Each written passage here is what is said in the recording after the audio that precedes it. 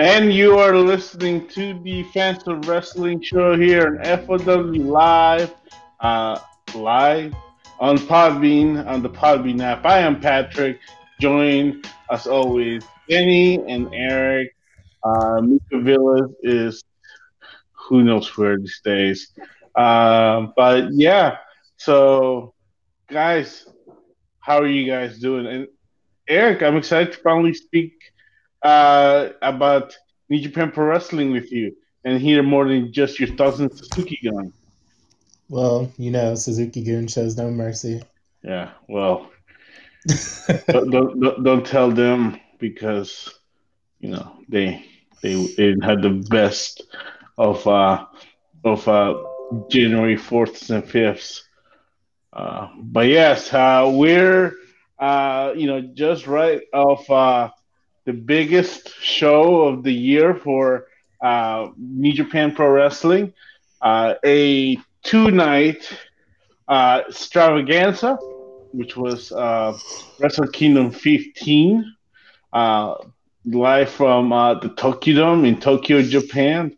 And let's get right to it. So let's start with night one. Now, I did not watch the pre-show matches. I don't know if they were even aired Just anywhere. the Rumble was just the Rambo. Okay, The Stardom matches were going to be aired on Stardom World.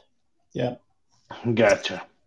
So let's go ahead and start with just your thoughts on the Rumble. I mean, as soon as I heard the Yano was one of the four finalists, of course, along with Fale, Bushi, and Owens, I knew where that was going. But 21 men. Minoru Suzuki, Yuji Nagata, Tua Hinare, Hiroki Goto, Yoshihashi, Togi Makabe, Duki, Yuhiro Takahashi, Tomohiro Ishii, Tomaki Homna, Hiroshi Tenzan, Rocky Romero Show, Tiger Mask, Gabriel Kidd, Yota Tsuji, and Yuya Uemura were along with Chase Owens, Bad Luck Fale, Bushi, and Toriano, the 21 men in the New Japan Rambo.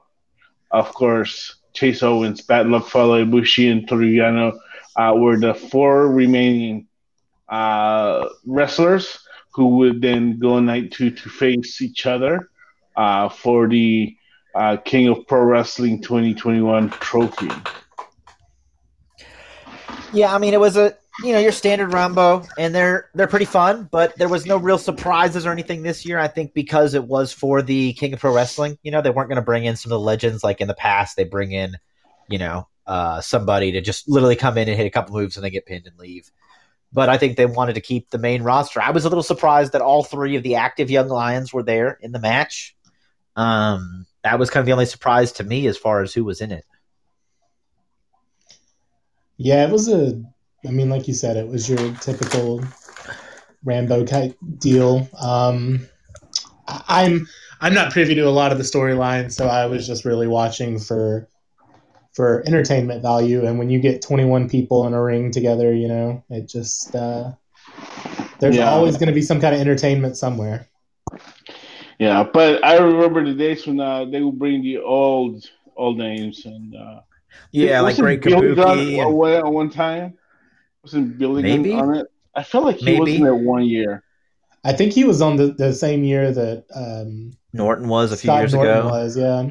Yeah, and they bring in like Great Kabuki and stuff like that for some of these, and those kind of guys. But they didn't do any of that this year. Yeah, which I think is because it was the King of Pro Wrestling. Yeah, that and also being that it's COVID, you don't want to bring any old people. Certain guys don't want to be out there in the arenas and stuff. Exactly.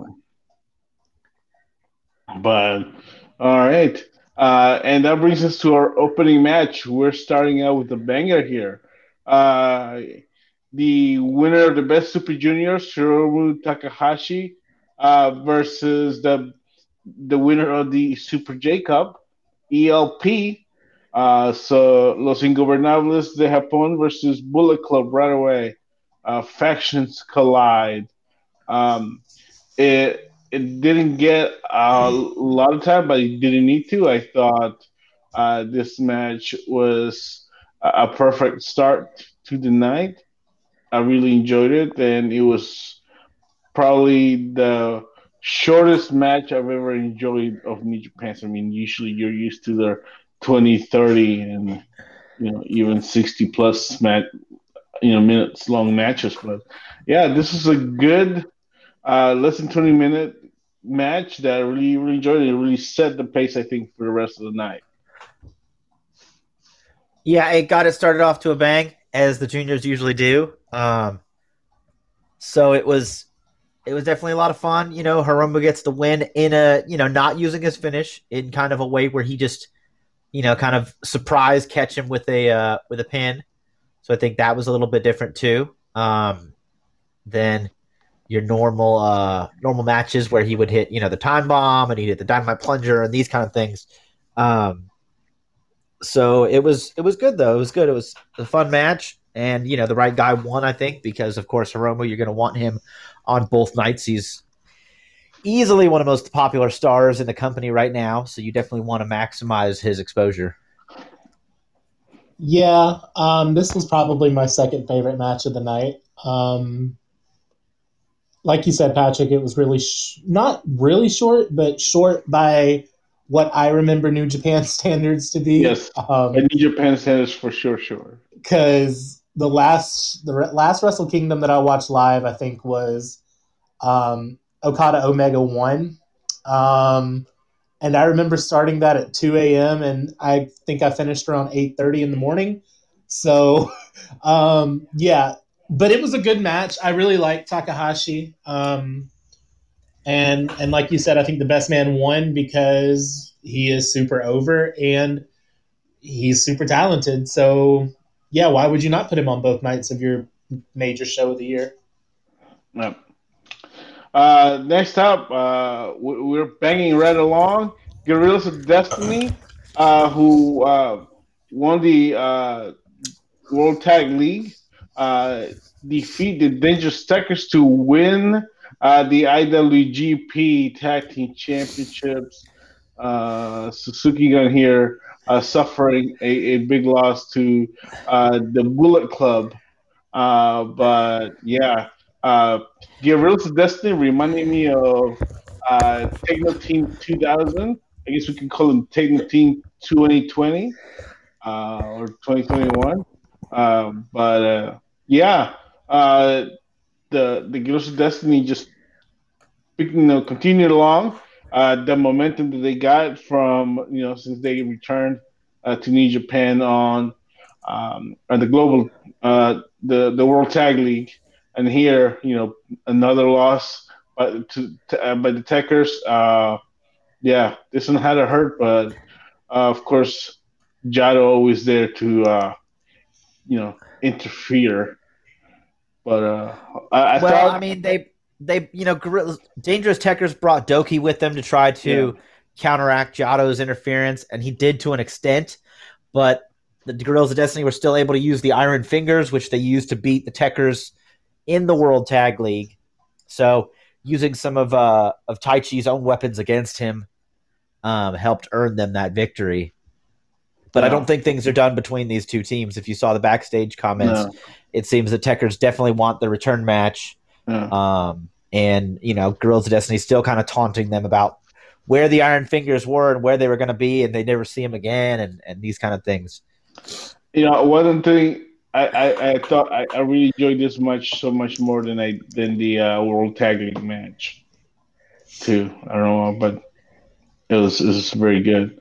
Probably the best showing out of the Girls of Destiny this year. Well, the last 12 months. I mean, since they've returned to New Japan, in my opinion, they look great here.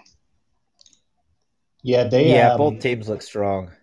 yeah, they really did. I don't really know much about Dangerous Techers as a tag team because, as I've said, it's been a while. But I remember liking Tai Chi, and I do love Zack Sabre Jr. So I thought that was a really good pairing of a tag team. Um, sorry, the Real Bullet Club. Um, shots. Looked really good. I've always loved Tonga and Loa tagging together.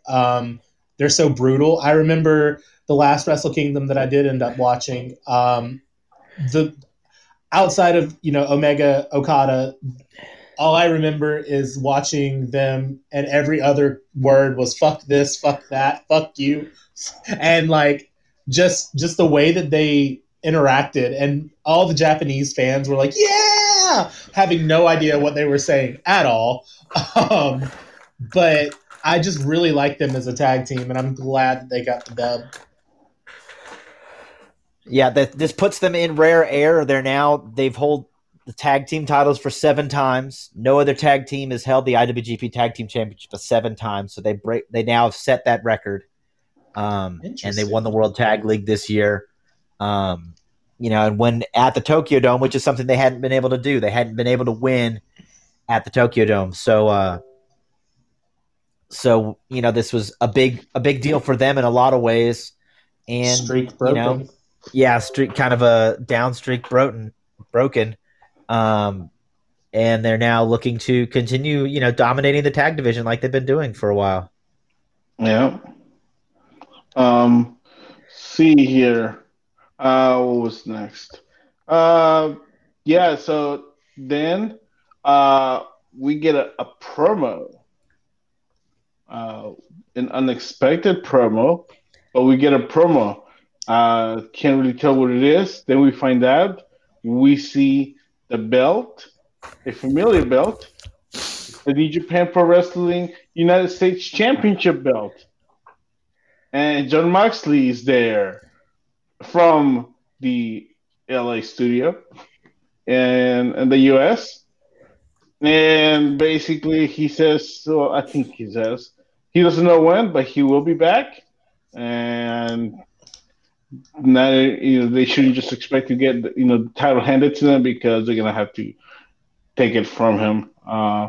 So at least something that reminds us that he is not forgotten, that the title is not forgotten, and that, so eventually one day we'll see Jon Moxley defend the United States Championship against whoever has the briefcase at the time, I guess. Well, he made it seem as though the winner of the match at the Tokyo Dome would fight him. There wouldn't be any more defenses after him. So that's what he made it seem, but we don't know how long it's going to be, honestly, before Kento is out. Kento, of course, beating Kojima, retaining the IWGP United States Championship Challenge Rights Certificate.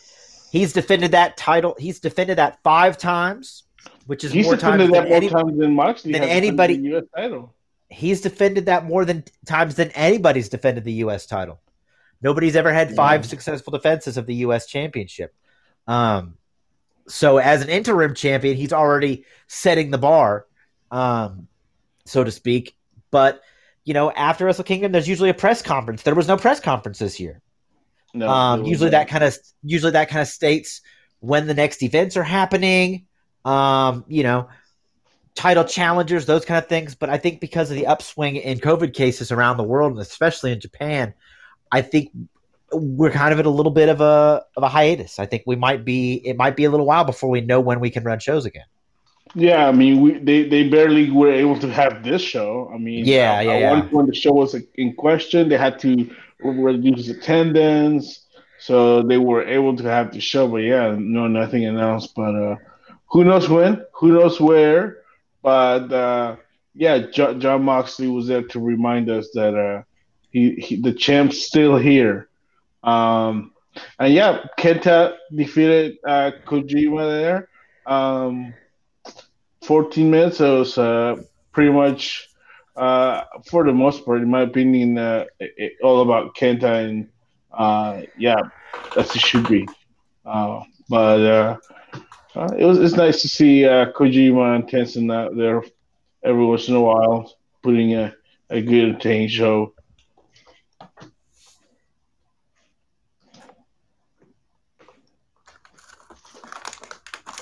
Eric, any thoughts about this match? Oh, yeah, sorry. I love watching Kenta, point blank, period, and the discussion.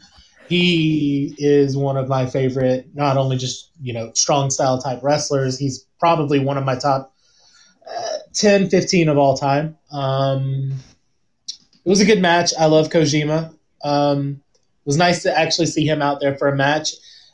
I'm going to attribute it being a shorter match to it being against Kojima because homie's probably pushing what? He's 50 years old now. Yeah. Kojima's 50 years old this year. I was about to say, if he's not pushing 50, he's already 50. So, yeah. I mean, it's understandable. You can't really go that super long. But, yeah, I enjoyed the match. It was good. It was good. I didn't know that fact about the U.S. title, that nobody's defended it 5 times and that Moxley's only defended it twice. And Kenta's defended his right certificate 5 times, yeah. And Moxley lost it at one point, did he not? He was stripped of the belt. Correctly? Yeah, he was stripped. So because he couldn't show up. This is his second reign, yeah. Okay, cool. Now I'm with you. But yeah, it was a good match. So next up, it's the turn of the Empire. As the Great Khan challenges the Ace, Hiroshi Tanahashi, and another match under 20 minutes. So here we go. 4 matches under 30 minutes. They're giving us a break. That means something's coming. Here it is. We should have known better. So the Ace showed the Great Khan, hold up, buddy. I'm not past. I'm not. You're not putting me at the pasture just yet.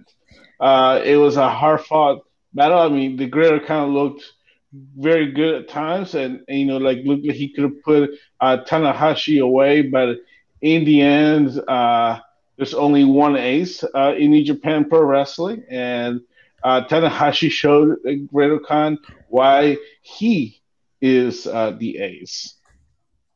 Absolutely. I mean, there was a lot of speculation about Tanahashi and how he's done this year, and just kind of on a downslide, so to speak, because injuries catching up to him, age catching up to him. It's like the spirit is willing, but the body is starting to give out. And so that was kind of what Great Khan was saying. Great Khan, when challenging him, was like, it's time for you to step aside and let me come up and take your spot. You're no longer the Ace you were.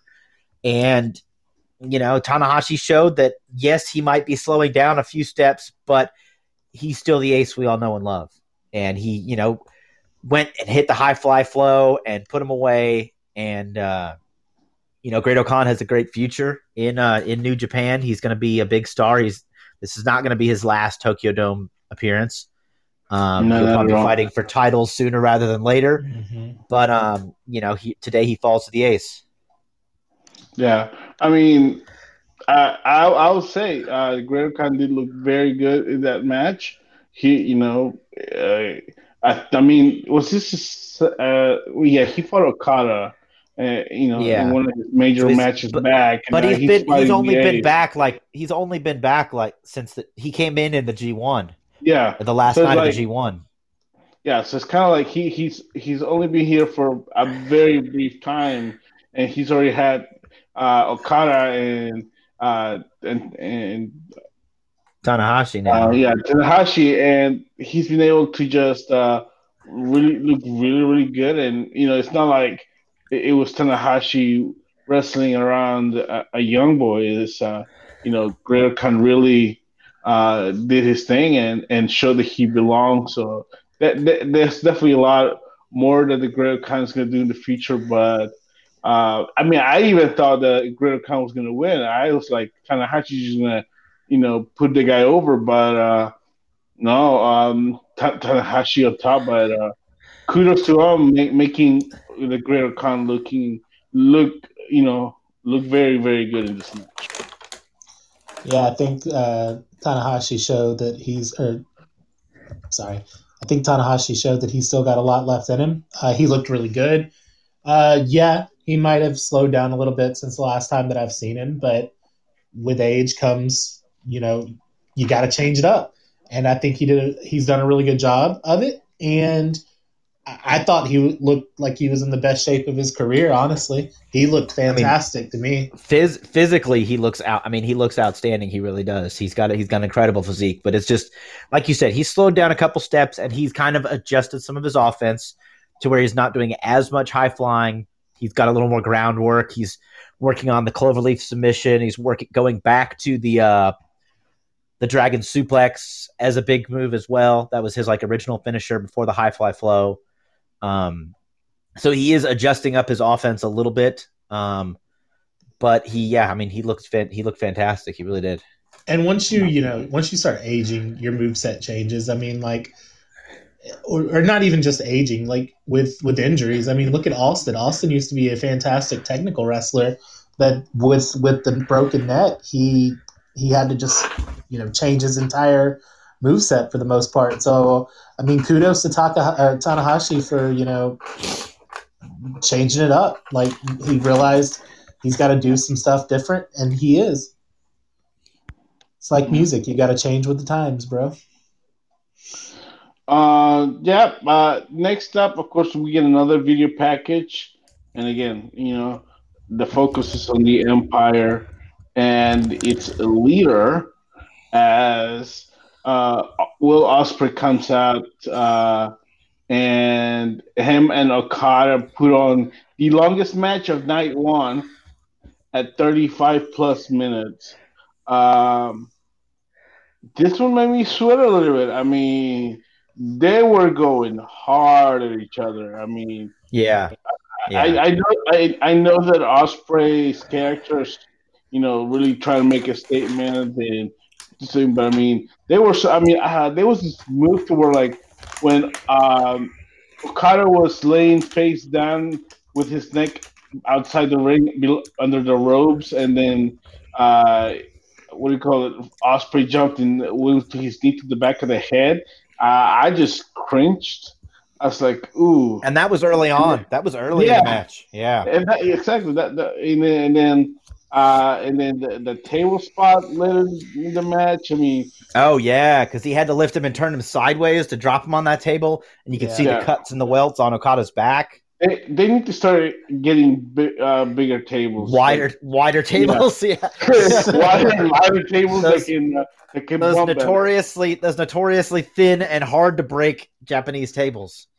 Yeah, they need to tell the tables that it's okay to do the job every now and then. Yeah. Just ask the Spanish announce table. The Japanese tables, they don't jump for almost anybody. Apparently not. Jesus. It was. I mean, it was. I mean, 35 minutes. But it didn't feel like 35 minutes though. It didn't feel like it was a long match. It didn't, but I think I did follow with, like, the emotion got me a little bit. Like, I felt like the match could have ended like many times. Like, when I thought, okay, wow, this is about to end, and then they went another 10 minutes, and then but yeah, it was just like it was like a roller coaster. This was my match of the night. I just loved it because both guys did so well, and Okada's the best in the world flat out, and Ospreay can definitely show that he can hang with, of course, the best, as we know he can. But he's changed up his style a little bit since turning heel, since turning heavyweight. He's changed his style to where he's not doing as much acrobatic stuff. He's slowing down. He's making his moves count. He's picking his spots. And there was the animosity in this match as well. You could feel through these guys about Ospreay betraying Okada and beating him up and sending the Great O'Khan after him and forming the what's now known as the United Empire, but they were still just dropping the term Empire here.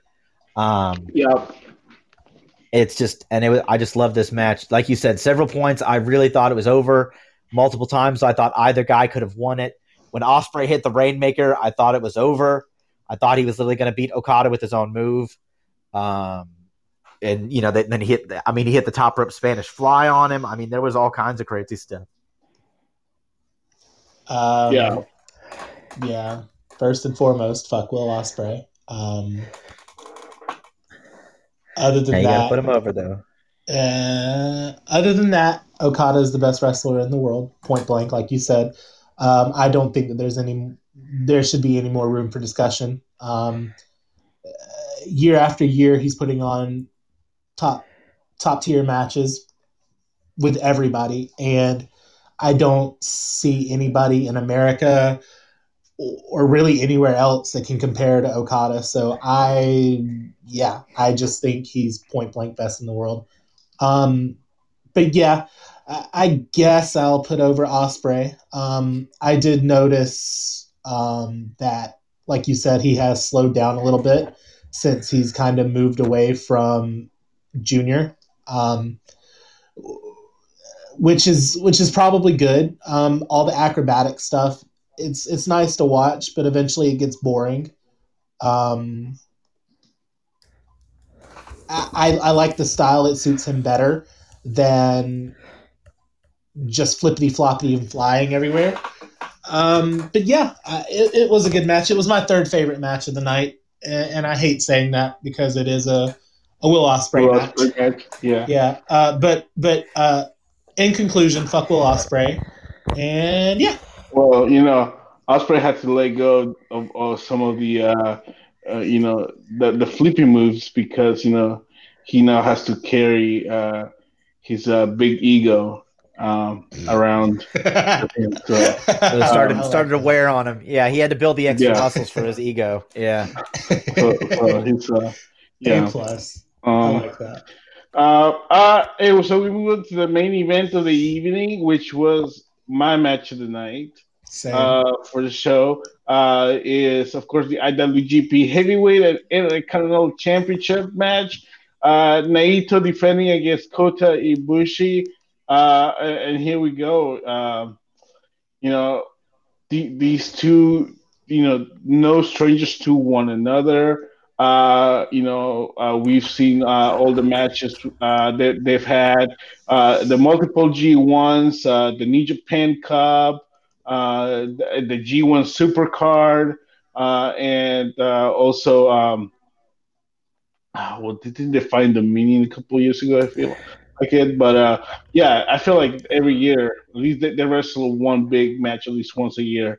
But yeah, I was ready to see these two guys start going at it from the beginning, but it felt like they took their time. They got they started a little bit slower than usual, which I did not hate. It was very different and it was very enjoyable for me. I love Naito. I love Ibushi. Ibushi, one of the best in the world as well. With Naito and yeah, but I thought that they just the first half of the match they just went along and did their thing, and then going afterwards they just went crazy, and eventually we would see Ibushi hit the Kamigoye to Onaito to uh, eventually go ahead and look like it was gonna be over. And yeah, so but was over. Uh, we got Ibushi as the new double champ. Yes, he's Kota Ibushi's the new double champ. You talked about the different matches they've had, and each time they have a match, they like up the bill with crazy stuff, with wacky bumps, and just nearly killing themselves and each other. There were a few spots where they tried to do that as well. I thought the head scissors, Kota Ibushi's head scissors off the apron to the floor on Naito was spectacular. Naito going into the guardrail, his knee going in between the guardrail. So, of course, the knees being a problem for Naito over the years. I thought that was a cool spot to do. It just looked fantastic. And then, of course, had the impact eventually, essentially on his knees as well. Come to end it, it took 3 Kamigoyes in order to put Naito down. And that's the first time that anybody's kicked out of the Kamigoyes. Well, the second time. The first time was Sonata at the G1, and then at the G1 final. But I think Lance Archer kicked out of one as well during their G1. or the New Japan Cup. I can't remember which one. I think it would have been the G1 last year. But just, the guys went through hell and they beat the tar out of each other, and Kota Ibushi still had to fight Jay White the next night. Yeah, this was also my match of the night, Patrick. I thought it was fantastic. As somebody that was an LIJ fan, I was big on Naito when I was watching, but I also have always loved Kota Ibushi. So this was probably the match that I was. Oh gosh, sorry, I just got like a kidney pain. This was probably the match that I was most looking forward to watching out of night one. And I think the right man won. Kota is fantastic in the ring, and so is Naito, but it just seemed like the crowd was behind Kota winning it. I'm assuming this is his first time. Yeah, this is his first time holding the big belt. He's held the IC belt, but he hadn't held the big one. And this was his part of his ascension onto what he said he was going to become God. He said he held, Tanahashi and Nakamura as kind of gods of wrestling, but now was his time to ascend to that level. And he had to do that by winning at the Tokyo Dome. I like that. Yeah, I thought it was a fantastic match, great main event. I still don't really understand why they don't separate the two belts, really.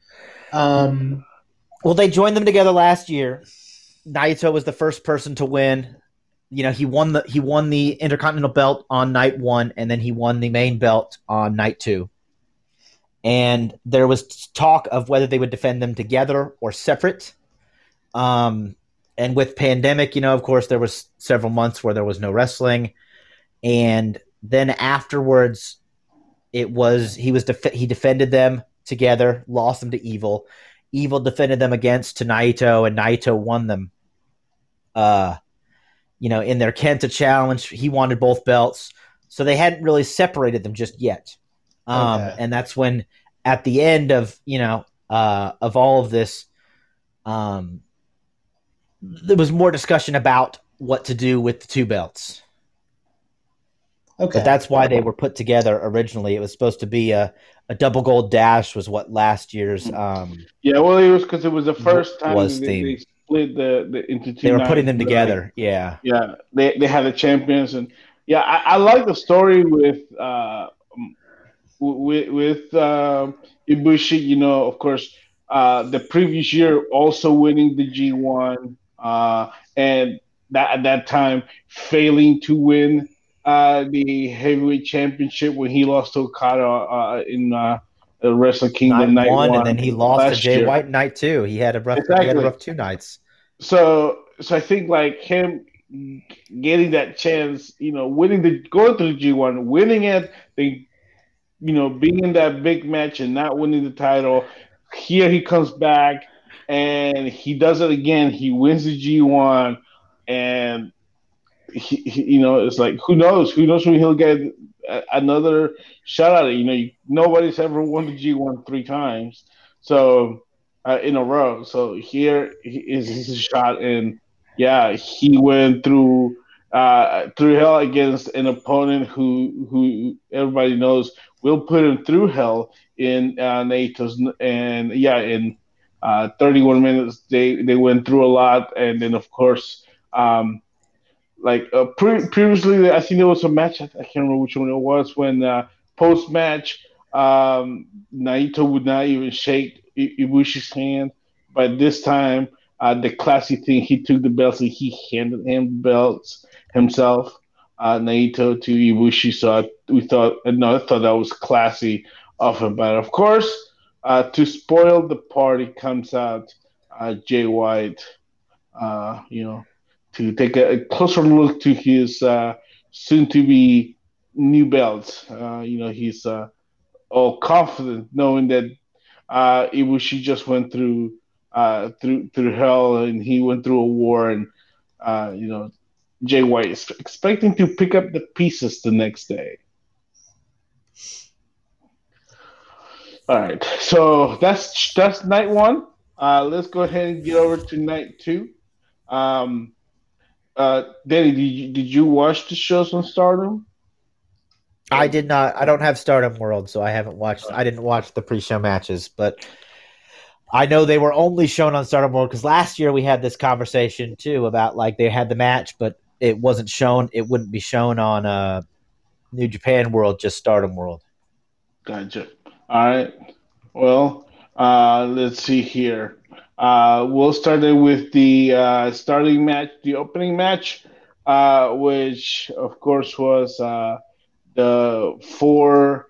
There's the four man for the four way for the King of Pro Wrestling 2021 trophy, and of course, I don't even know where Bushi was at this moment, but Toriano, you know, uh, hits Owens and Toriano Alex special, Ballet. yeah, Uh, well, they're distracted with the referee, and yeah, he leaves with the trophy yet one more time.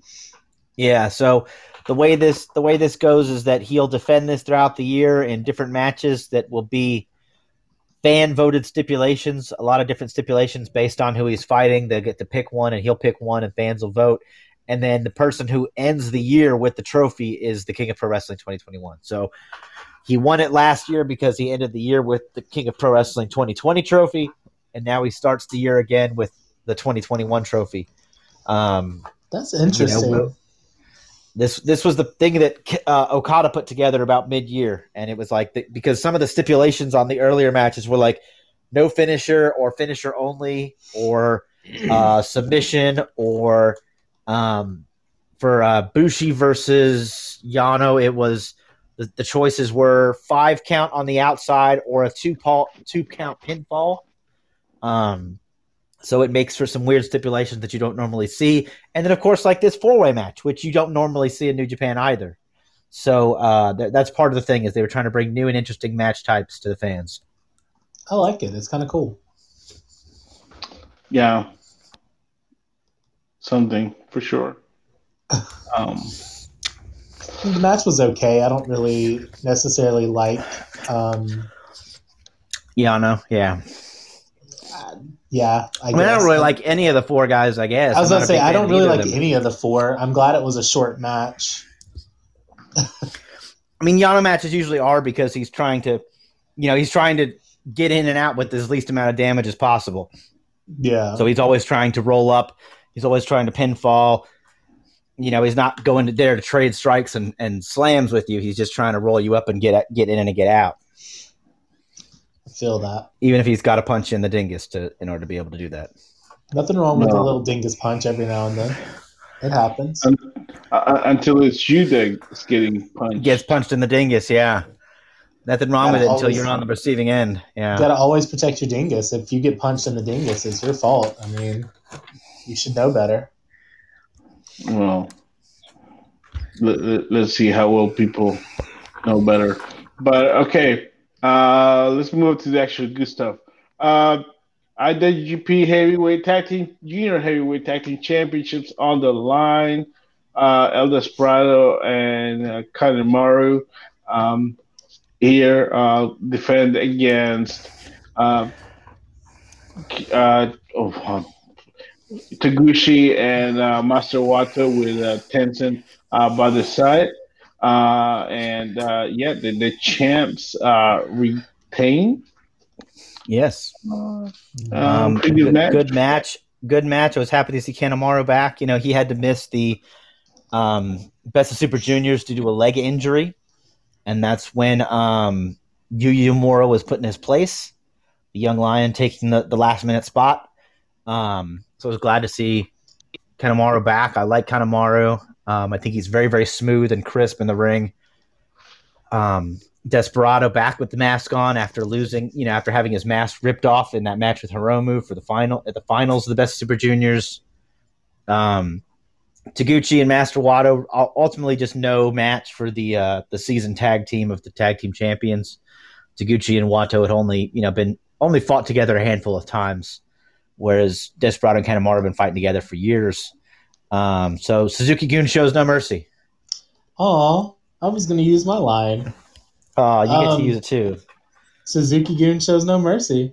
I thought it was a pretty good match. I could kind of tell that there was not as much continuity between Taguchi and Wado as, Desperado and Kanemaru. So that kind of took it away a little bit for tag team to me. But otherwise, it was a really good match. I like the Super Juniors. Or not the Super Juniors, but the junior heavyweights. They're always one of my favorite things to watch on New Japan. So it was a pretty good match. I liked it a lot better than I liked the opening match. That's for sure. I think of all the divisions, this is probably the least, excluding the 6-man tags, because that's a joke. This is probably the least stacked division. If you think like the junior heavyweights, you put it together in the tag teams, it's just, I think they're lacking. And I think that's one thing they're doing right now is lacking. Yeah. In the past, you've had a lot of teams, you've had 4 or 5 teams that can kind of compete, but right now it does feel like, apart from the champions, there's kind of like you're throwing people together. Right. Well, it's because they lost the Young Bucks. Duh. They lost the Young Bucks. They lost Red Dragon. They lost the Time Splitters. I mean, so that's 3 of their bigger teams from the last 5 years, of course, are no longer available. But so it's the division's kind of floundering a little bit, but I think with Desperado and Kanemaru as the heads, as the champions, I think it adds a little bit of stability at least. Mm-hmm. So you're not just flopping the titles back and forth to mixed teams. Yeah. But it was good to see Desperado too there with the mask, wearing his mask, not going maskless, and taking the win for the team. Next up, back to the Empire we go as Jeff Cobb tries to take the Never Openweight championship from Shingo. And look, if there's anything that you really enjoy about New Japan, is the strong style. It's the Never Openweight Championship. Yeah. And it's when you get two big guys, and they just basically beat each other up. And to me, this was exactly that. This was just that fun match that you enjoyed it. When you see the old timers just try to beat the crap out of each other, and they're like slow motion. Because at this point they can only move that fast. But here, sometimes they go in slow motion because they're beating each other so hard that it just about knocked themselves out. And Shingo, of course, retaining the Never Openweight Championship against Jeff Cobb. But it was, I thought, a really fun match. Cobb looking great, moving around, and but Shingo. Looking so good. Winning with the Last of the Dragon there.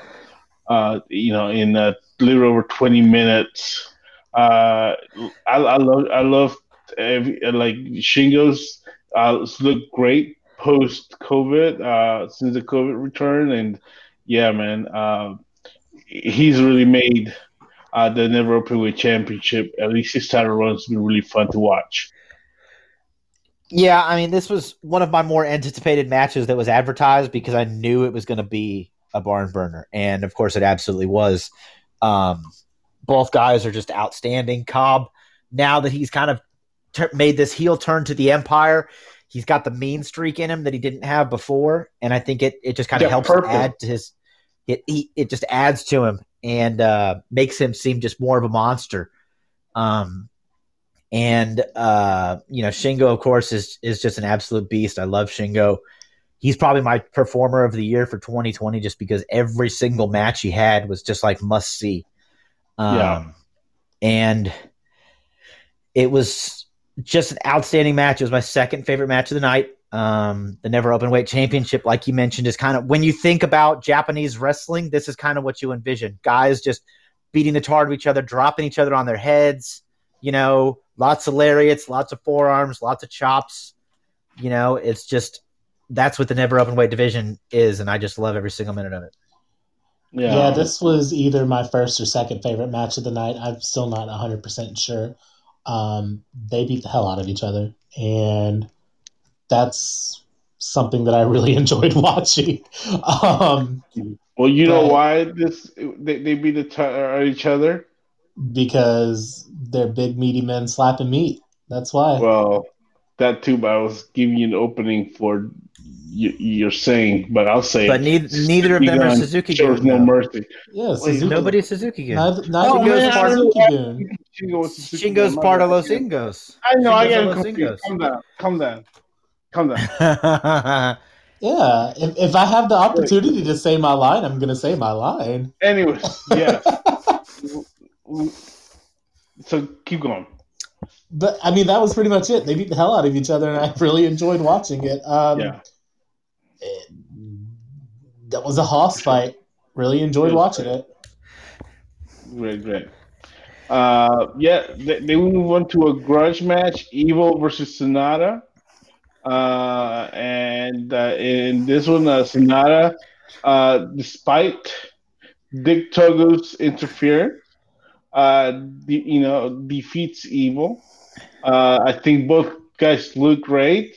I thought this is probably my favorite Sonata match in a while. I think probably since he was feuding with Okada. He, and of course we'll talk about this later, and we'll learn later why he looked so great and why he won this match. I think that there was always a plan, and I think this match did everything it needed to do to build what's to come for Sonata. Well, they kind of talked about it being kind of a not really official number one contenders match, because Evil is the former double champion. So they kind of talked that whoever would win this match could find themselves next in line for a championship opportunity, based on Evil being a former champion and Sonata being a runner-up in the G1. Sonata wins here and, looks outstanding doing it. And, could potentially see himself getting a title shot down down the line, if the cards play themselves right. Yeah, this was a pretty good match. I mean, I don't really know much about Evil, or really, I kind of know a little bit about Sonata. I know he's LIJ, but Evil's former LIJ. Evil was the number 2 guy brought into LIJ, and it was just this year that he turned on them and joined with Bullet Club and brought in Dick Togo. Oh, so it was just at the New Japan Cup over the summer that Evil basically beat up all his LIJ that members. Make sense. Yeah, I do. And joined the Bullet Club. LIJ, okay. And then bringing Dick Togo helped him win over Sonata and over Okada in the New Japan Cup to win them, and then he would go on to beat Naito for the double championship just a couple nights later. Okay. With Dick Togo's help, and that was when he officially joined Bullet Club. Because after he won the New Japan Cup, Naito came out and was like, "Okay, so you're going to be fighting me for the belts. This will be cool. We'll be LIJ." And he goes to throw up the fist, and Naito throws up the fist, and Evil throws up the too sweet and hits his fist with the too sweet. Mm-hmm. And Naito stops and looks and is like, "What the hell?" And then he eats the STO from Evil, and then they beat him, and then he beats him down. And that was Evil joining Bullet Club. Interesting. So that's where it was a much heated grudge matches. Evil and Sonata won the World Tag League 2 times together as a tag team. And during the New Japan Cup, Evil pretty much tried to injure Sonata and attacked him after the match and all this stuff. So there was former tag partners, former best friends. Sonata was now trying to get revenge against Evil for everything he'd done to LIJ and his there's a lot of history in this match. So it was more considered a grudge match than just 2 guys in a in a possible number one contender match. But it was part of it was because it was a grudge match that it was also, kind of a de facto number one contenders, but also because Evil won the belts from Naito and then lost them back to Naito. So he's a former double champion. So still a top contender, if he gets a couple of wins under his belt. Good to know. It was a really good match, though. I really enjoyed watching it. Sonata's usually a little bit more cold and technical, kind of like a Dean Malenko in his matches. But through this match, because it was a grudge match, you saw a lot more fire in Sonata than you usually do. A lot more anger and a lot more emotion. Usually he's the Cold Skull, and that's like his nickname because he's just kind of cold and emotionless as he fights. But this was like a different facet of him because it was such a personal matter. Yeah. Well, I would have never known that, but it was fun to watch him like that. Like the emotion, you could tell he was. Now that I know that there was a grudge there, I guess I can kind of tell it because there was piece together. There was a lot of emotion there. Yeah. Okay, makes sense. Yeah. All right. Well, we get to the co-main event of the evening, which was my match of the night, and I will even say it now. My match of the 2 nights. In the Bone Soldier versus the Time Bomb. Taiji Ishimori defending the IWGP Junior Heavyweight Championship versus Hiromu Takahashi. These guys had a fantastic match way back in the Best of Super Juniors not long ago, and these two have great chemistry, and they always have great matches. But this one, fantastic from top to bottom. They did all the flipping moves right out of the bat. They were just flipping and fisting and fighting and shooting up. I don't know. Countering each other. Just it's like they have this chemistry, and you can tell that they mesh well, and it's kind of like it's just to me the art. What I specifically love about New Japan Pro Wrestling and the junior heavyweight, but beating each other up every way they know how, and of course in the end, Hiromu hitting the time bomb to win the championship and for his 4th time. Yeah, basically just solidifying that he is the best junior heavyweight. Not only right now, but maybe in this era, and continue to solidify. Probably becoming. I mean, he's getting there. Want to be one of the best junior heavyweights ever in New Japan history. And guys over like Rover, he's definitely a top star, and you just imagine if he ever decides to move up to the to the heavyweights, which he's teased, before. But Hiromu is one of those kind of guys that makes you care and keeps you entertained, and just you just love to watch. And him and Ishimori here put a fantastic match. Yeah, they do have really good chemistry. Each of their matches, at the Best of Super Juniors, the Jingu Stadium show were both really good matches this year between these two.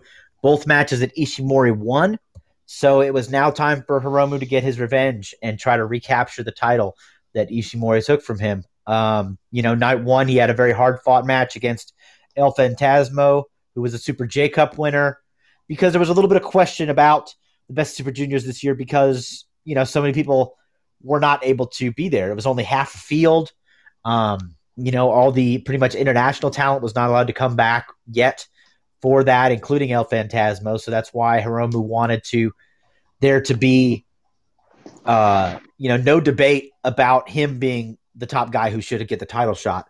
And, he went 20 minutes with El Phantasmo. He went 25 minutes here with Ishimori. And, just like you said, I mean, he's quickly becoming kind of the star of this generation. And, I don't know if he'll ever move to heavyweight because he wants the junior heavyweights to be at top. He wants a junior heavyweight main event at Tokyo Dome. So that's his goal. And, junior heavyweight semi-main event, I mean, is very, very close. On a night 2 where there was no, night 2 had no Tanahashi, no Okada, no Naito. So it was really a chance for Hiromu and Ishimori to shine. And they did. They had a hell of a match. And, I can't wait to see more between these guys down the line. Yeah, I thought that the chemistry between these two was absolutely outstanding.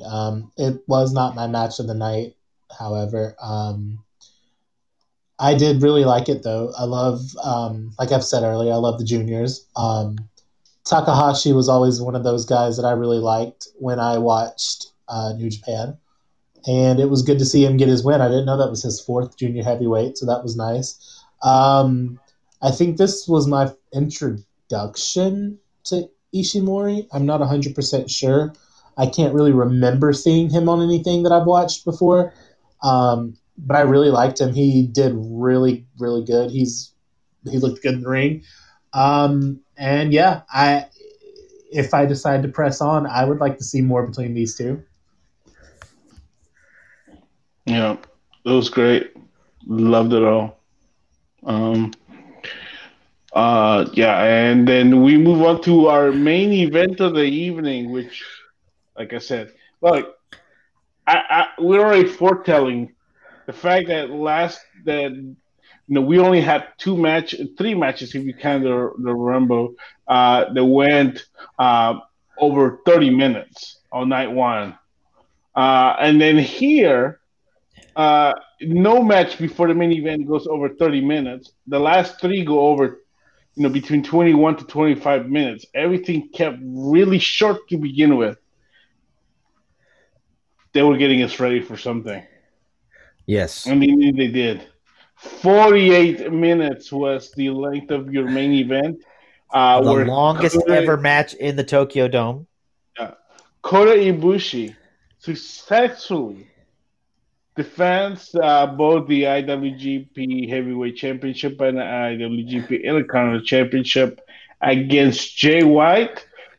Look, for as long as this match was, I thought that match was executed almost perfectly. Ibushi versus Jay White, to me, probably the best Jay White match I've ever seen. And he was just over there. I mean, I've been just back year by year as I've continue to see Jay White. He continues to grow even better and better to me, in my opinion. Yes. In my eyes, he just looks better and better. And to me, this was kind of like, even though he's already won championships, he's already done a lot. In this match, 48 minutes, he was able, he's got such a different style, right, than the Japanese wrestlers. And obviously, it shows, but it worked perfectly here. It was just a perfect contender against Ibushi, and his style of wrestling in here thrived. That match didn't feel 48 minutes long. Yeah, it definitely did not. Some matches, there's some 30-minute matches that feel like they were an hour. Oh, yeah. 10-minute matches that feel like they're an hour. Yeah. But this didn't, and I think that more on that in the main event, great. Folks. I'm glad you knew exactly what I was talking about, too. So, yeah. I mean, more to come, of course, with Jay White. As post-match, she's like, hey, I'm wrestling tomorrow in New Year's Dash. Then I'm out of here. But yeah, it was a great match, and of course Ibushi puts him away using the Kamigoye to the back of the head, then to the front of the head.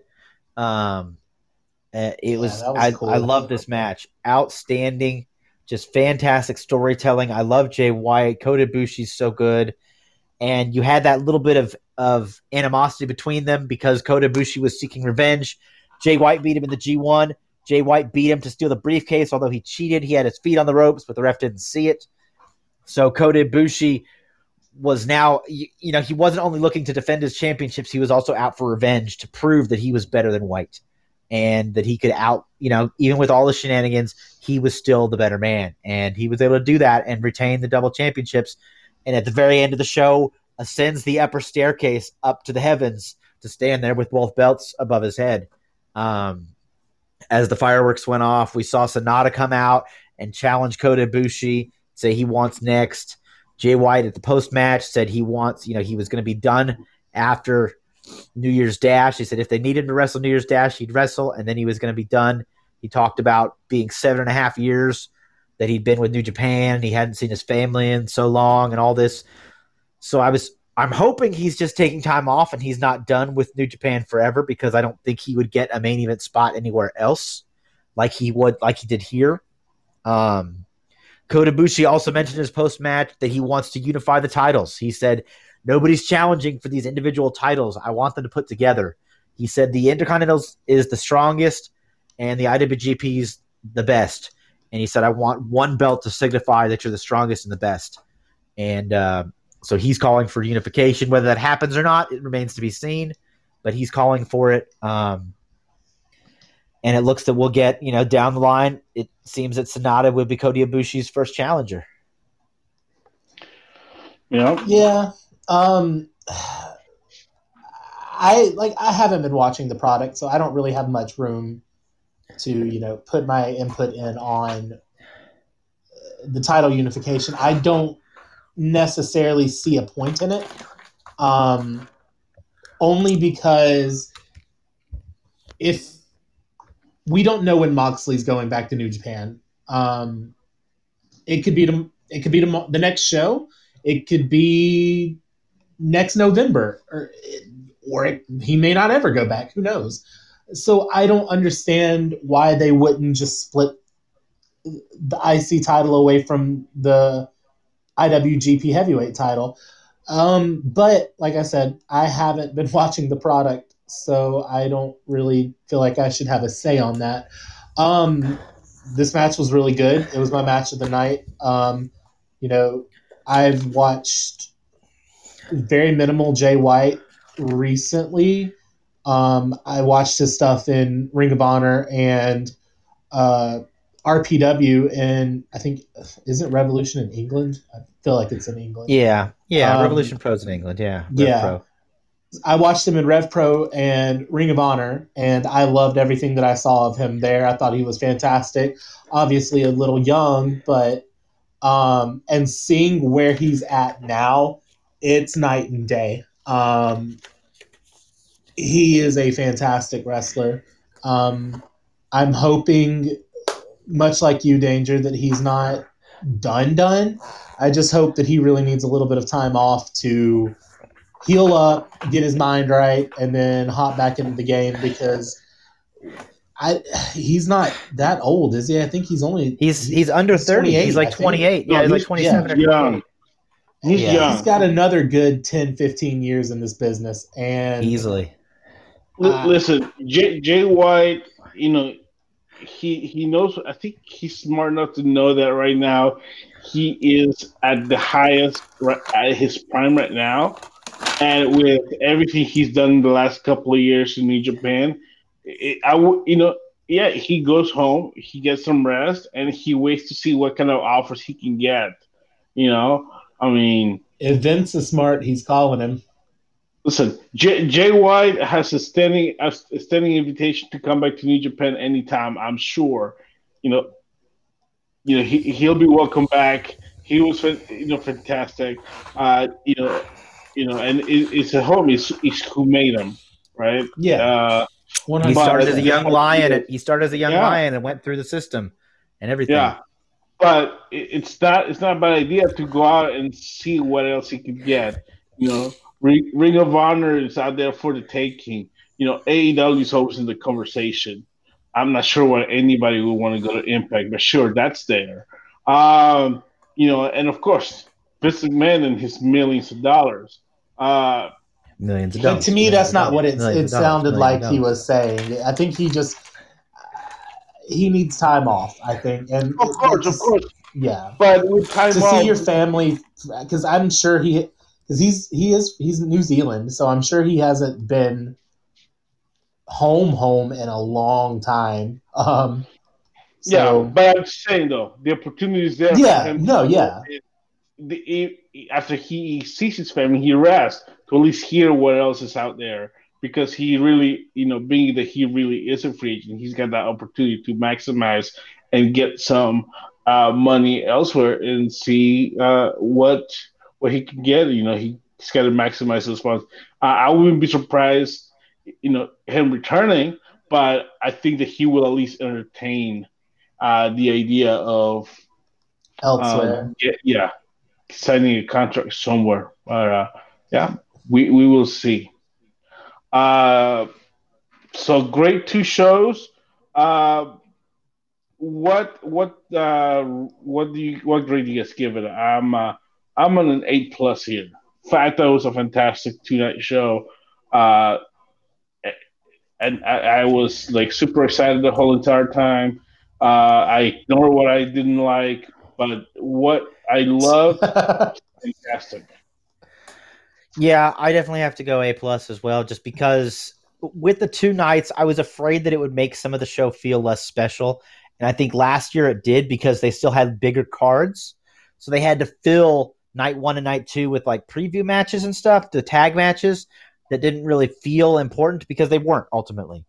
But when you had shorter cards on both nights, it ultimately could be one super long show, but you don't need to do that. They split it up in 2 nights. Great cards up and down on both shows. There was very little that I didn't feel like there was anything that was really filler. On the shows, everything mattered. Everything was important. Every match delivered in the way that it was meant to. Um, it was just outstanding. I'm super hyped, and I know over the next couple weeks, since we're not going to have any New Japan shows, I'm going to go back and probably watch most of these matches again, just to give them another shake because I did enjoy them all so much. Even the 24/7 title was watchable. Yeah, yeah. Even the KOPW title was watchable. Yeah. We'll give it a C+. No, I'm kidding. Yeah, Look, the fact that you watched it is a miracle. Okay, the fact that you watched That you watched both nights. okay. Yeah, that's true. So let's clear the air here. I don't not watch New Japan because I don't like it. I don't like staring at my computer for hours upon hours to watch a show. So once New Japan gets an app for the Roku or something, I will watch it. But I can't.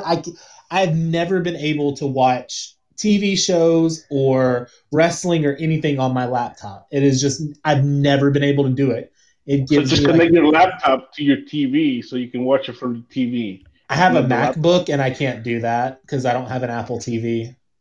So then get you don't need they got cables for this stuff. Anyways, whatever. No, You go. not for MacBooks, not from like you have app. You know, Apple has to be Apple, so you have to have Apple products for Apple.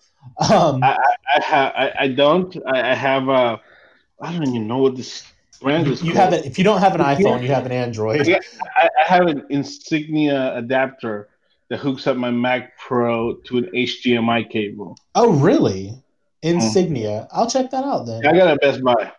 Okay, I will definitely check that out then because I thought you had to have MacBook stuff for MacBooks, but I'll check that out. That's just been my only. that's how they make you spend $50 to $100 for something that you Yeah, could get for On a 20. cable. Yeah. yeah. Yeah. But that's my only thing with New Japan. It wasn't that I don't want to watch New Japan or I hate New Japan or any of that jazz. It's just I can't watch it on my laptop. But now that I know that there's a way to do it, we'll see. We will Mm. see. We may turn Eric into a New Japan. All right. All right. There we go. Now, of course, New Year's Dash is like the Monday night Raw after WrestleMania for New Japan Pro Wrestling, and usually we get some surprises, returns. Nothing like that here, but we did get some interesting things. So I'm just gonna move on and just kind of like briefly go through some pointers that I thought were they're important to look at. The Yes. United Empire, of course, nearly killing Tenzan, but Yeah. standing tall at the end of the night. Well, not at the end of the night, but At the end of their at match. the end Yeah. of their match, just declaring they are the United Empire. Osprey, getting on the mic and doing the promo that nobody understands, and the Great Khan says in Japanese very briefly, and yeah, the four of them because what Via was there as well. Were standing Fuck strong. P Priestley. They were standing strong. Uh, more united than ever. So yeah, we will see what comes of the go. What is next for the United Empire and Tenzin? Man, oof! It's just yeah. They say that he not nothing major. So hopefully, yeah, the one match. It's funny because he was cornering people in the Wrestle Kingdom. The one time he gets in the wrestling, man, he gets taken out in a stretcher. Yeah, he gets dropped with his own move, the TTD, by Great Khan, and had to get stretchered out. Apparently, he'll be okay, but there was at first he couldn't really feel his extremities and couldn't really move. So there was a kind of scary moment there. Is they don't Sure. New Japan's not one to do like a stretchered out gimmick. So if somebody No. gets stretchered out, it's because they're legit hurt, and Yeah. and he was legit hurt there. But apparently he's gonna be okay. It just appeared much more serious than it was. Yeah. All right. So then we start getting teased for what to come as uh, Bullet Club. I think is this Bullet Club the A or B? I'm not sure. The Guerrillas of Destiny, ELP, and Taiji Ishimori defeat Suzuki Gun.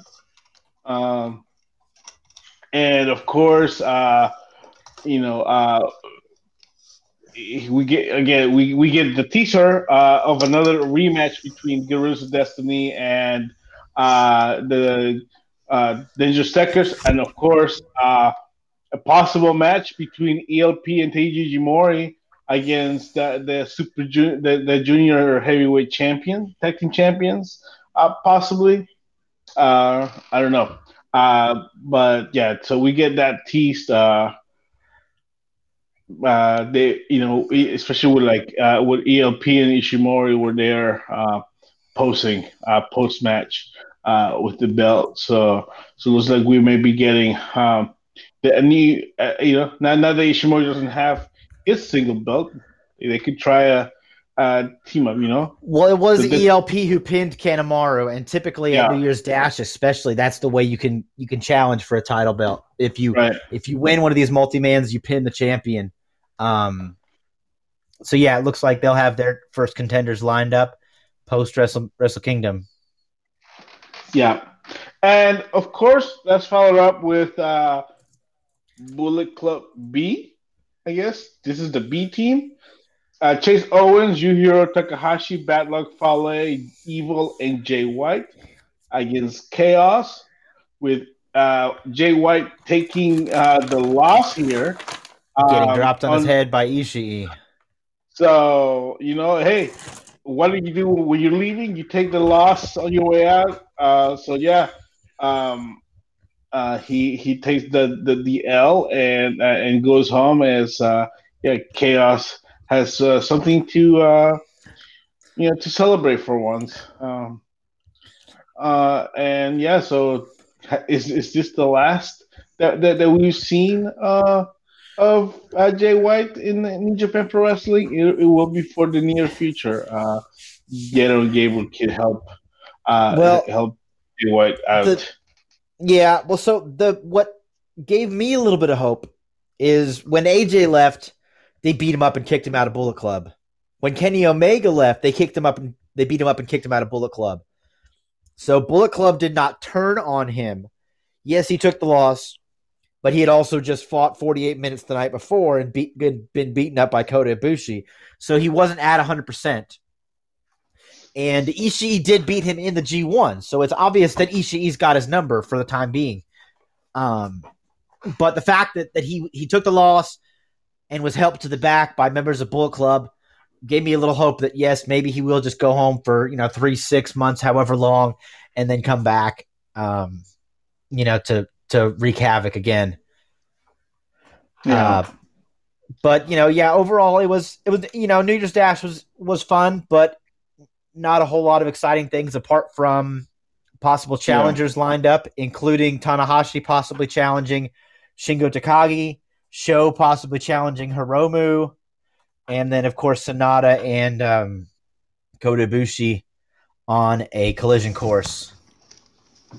Yeah. Is Yo still hurt? Yes, he had to have the full ACL, MCL surgery. Oh, yeah. So he'll probably be out till March or April of next year, I think is what they originally predicted. Next year? Of 2022? Of 2021, I mean, I'm sorry. Oh, I was about to say shit. Yeah. No.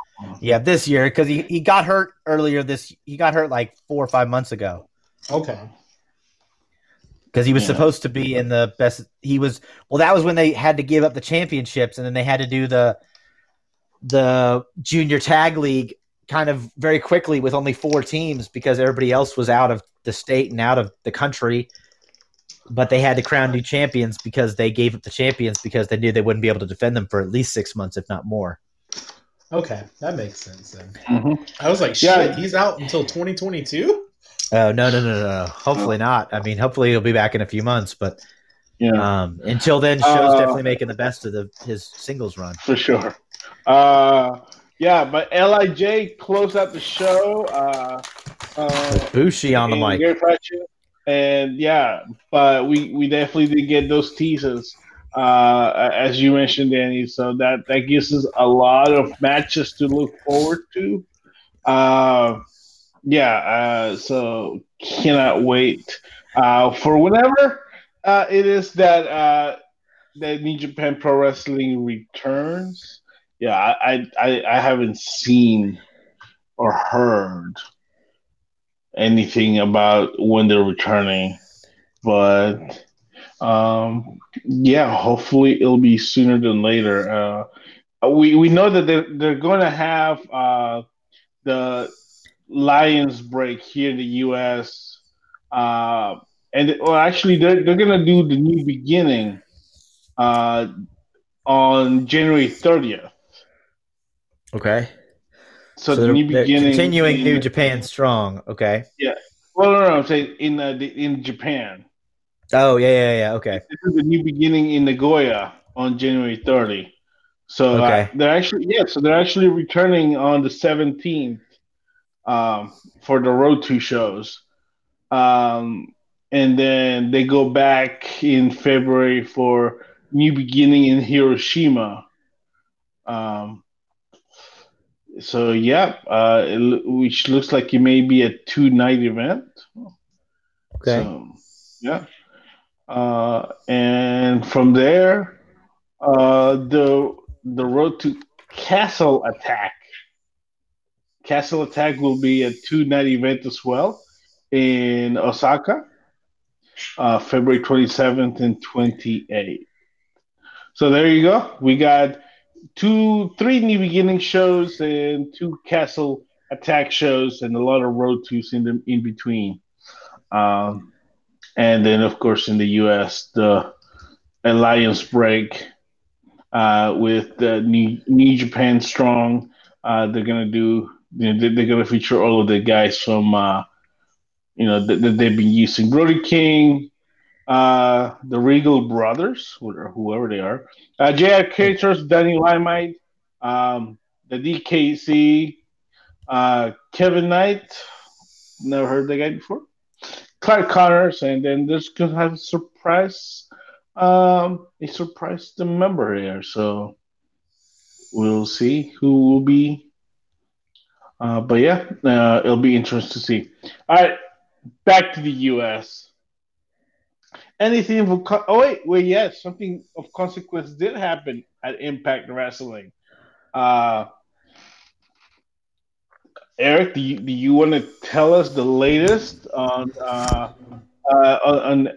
Impact and who came out of the closet? Well, not a closet.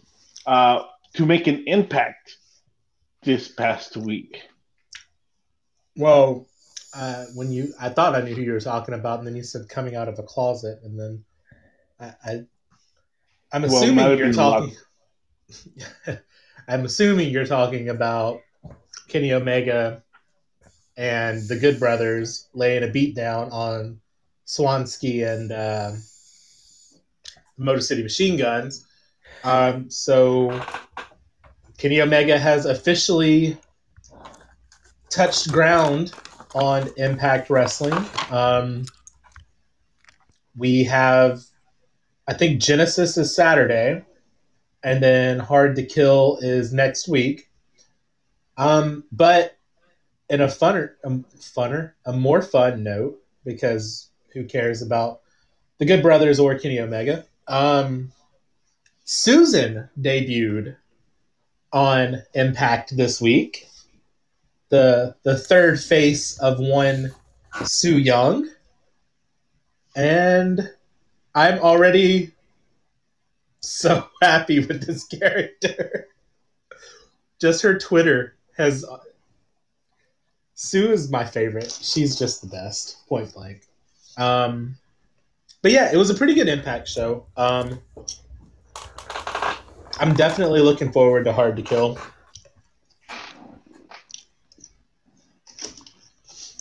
Yeah, Susan is who I was talking about. I thought you were talking about the Good Brothers and Omega until you said coming out of the closet, and then I was like, Well, she came out I of the guess he locker could be room. talking about Sue. Yeah, I just wasn't sure. It's all good. Yeah, did not expect the another face. The three faces of Sue. Yeah, with the other bride, and then you get Susie, and now you get Susan. Yes. She Giving might as Mick well just Foley a come run out. for his money. Yeah, she might as well just come out with a new character Every every few few years. months, Hey, yeah. I bring would back be okay with Sonya. that. NXT's like, they're at least not gonna do anything Oh my about that. God, Sonya! I forgot about that. Yeah, that was her Her small name. FCW run, yeah. Yeah. So I mean, might as well just. I mean, what are they gonna do? Sue her? They don't even. They probably don't even remember. Anyways, yeah, I thought it was entertaining. I thought that was fun, and yeah, I Everything Sue like her. touches is fun. She continues to reinvent herself, and she's just now opening the door for even more characters to come out. Her own playhouse, if you know. So Boo. yeah. But yes, we got a show coming up this Saturday live on Impact Plus, an Impact Plus special, Impact Genesis. Of course, Willie Mack versus Moose is an I Quit match. Jordan Grace versus Jazz in a singles match. Apparently, their tag team didn't last that long. Okay. I think it's more of It's a more of a mutual challenge. respect. It's a mutual Yeah. respect challenge rather than like a hatred. Yeah. Yeah, because Jazz took the pin, and then afterwards, Jazz was apologizing, and Jordan was like, "Hey, I know that you came out of retirement, or you did a retirement tour, and this was part of the stop." She was like, "I'd hate to go out like this." She was like, "I would love to, step in the ring with you one on one with the legend." And Jazz was like, "Sure, whatever." Let's do Okay. it. Let's fight. And then the Super X Cup. Ace Austin versus Suicide. Daivari versus Cousin Jake. Crazy Steve versus Troy Lamar. Casey Navarro versus Blake Christian is your your four matches, eight participants. Are you guys still going with Ace Austin? Yeah, I think Danger went with Crazy Steve just to Yeah, because I like Crazy Steve. I think he's really good. I love Crazy Steve. There we go. Yeah, and Fun I story went with about Blake Crazy Christian. Steve. We had a Fun story.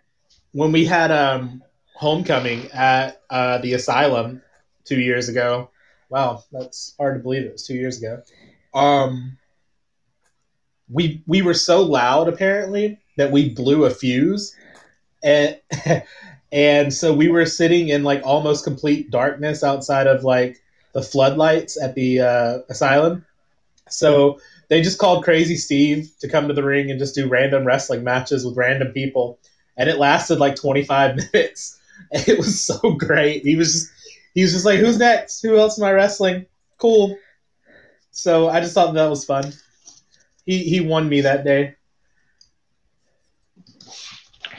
Yeah, I enjoyed Crazy Steve. Wasn't he at that Vader show, Danny? Yes, Super yeah, show with yeah, Vader and he Jeff was Hardy? yeah, he was really good there. That's where he won me because he did so well, and he was so over with that crowd. He had been there a couple times before already, so they kind of knew him. Yeah. But then they did like the Dusty finish where he wins, but he didn't win, and the crowd fell for it, hook, line, and sinker, and it was good. Where was this? At when we saw Vader wrestle at GPW Georgia Premier Wrestling, they Yeah, did they their had a super show. show somewhere up north. It's always up north. It's in Canton or whatever is where they usually run. Or Blue Okay. Ridge. Jasper. No, it Yeah, was in Jasper, Georgia. I think was in Jasper. this one. Yeah. Yeah, it was super show in Jasper. They brought Billy in Gunn. Billy Gunn was there. Ricky uh, Steamboat was there. They brought in Vader, Vader. Jeff This was like Hardy. less than a year before Vader passed away. Yeah. Um, yeah, Jeff Hardy was there too. Crazy Steve and Rebel were there. Mm. Um, it was Oh a fun wow, show. Rebel Yeah. from It was a very good. Yeah. from AEW fame. Rebel. Yes, pre AEW fame Rebel. Yeah. Wow. hmm Before AEW was cool. Yep, Well, before it was a thing. speaking of AEW, speaking of Kenny Omega and the Good Brothers, yeah, Good Brothers came to AEW like they probably should have a few years ago instead of turning them down. But oh well. And yeah, Bullet Club is fine, guys. They reunited again. Uh, you know, Fake Bullet we talk Club. we talk about the A team and the B team. This is the A plus plus, the elite team. As Kenny Omega, the Young Bucks, and the Good Brothers, two seed at the end of the night after they end up beating up the New Japan Pro Wrestling United States champion. See how I put that in there? In the middle of the ring, to just you know for the goodness of the too sweet, because when you are the elite, you are too sweet. Boo. If it Yeah, doesn't have Tama and Bad Luck Fale, that's not the real Bullet Club. Yep. listen, man, the machine gun. Okay, he had the machine gun. He's That's one of the true. guys Machine who Gun worked is. with it. So it has to have one of the four, one of the core four. That's as long as it's got one of the four, I accept it. So the four being Finn, Fale, Carl, and Tomatonga. So if anybody had any questions about what I meant. Well, since So we're on yeah, AEW, let's talk about Snoop Dogg Splash. It was yeah. shitty. It was shitty, and it was helped I to mean, promote that Go Home it was as show. bad as the He name went, of or the Go the Big show. show, or whatever. Yeah, Go Big Yeah. Show is a terrible name for the show. He tried to go big, and it was shitty. So the first time that they announced the Go Big Show, immediately I started thinking, I was like, The is Big Big Show in show on AEW? Netflix. Yeah, I Yeah. was like, what happened? I thought he was still under contract. Yeah, I was like, did he get another show? I thought it was canceled. Unfortunately. Yeah, I know, right? I enjoyed that show. It was pretty good. I still need to watch a Christmas special. I haven't watched it yet. I do too. I saw it on Netflix yesterday. I was like, oh, I should probably watch this at some point. Yeah. But Eli, New Year Smash. What a name. it was. I don't know. I think I'm more interested to see what they can do on night 2. Because night 1 wasn't great. I mean, it ended well, but we'll see the overall. I mean, that depends on your definition of well. Well, most people like the main event match too. Yeah, the match was great. On. Phoenix and Omega Kenny tore the house Omega. down. Yeah. Yeah. I thought it was great. Match of the night. Kenny's a 7-star match kind of guy. Nah. Nah. Okay. But yeah, no, I also like the continuity with having Eddie Kingston backstage beating up, Pac and Penta. So it's kind of like that continuation of that story. I'm glad they just didn't forget about it and ignored it, because that means, hey, Eddie Kingston, we're gonna hear from him and see him in the future. So maybe they'll follow up on that next week. Speaking of Kingston, I'm definitely looking forward to. Did you see that Sports Illustrated named him one of their top 10 professional wrestlers of 2020? No, I don't pay attention to Sports Illustrated. They named him. Did they? Yep, he's the number 10 wrestler in their opinion for 2020. Very interesting. I have the list if you would like to hear the list of top 10. Sure. Give me just a second because my computer is being really slow. Come on. This is what happens when you start playing games on your computer. All right, top 10 wrestlers. According to Sports Illustrated magazine, huh? According to Sports Illustrated magazine, yes. Number 10, Eddie Kingston. As you Finally said, getting some respect. I'm so glad of that. Yeah. At number 9, Roman Reigns. The tribal chief gets the 9th spot. What? Little low, but I'm here for it. Number 8, the man that just headline back-to-back Wrestle Kingdoms here, Kota Ibushi.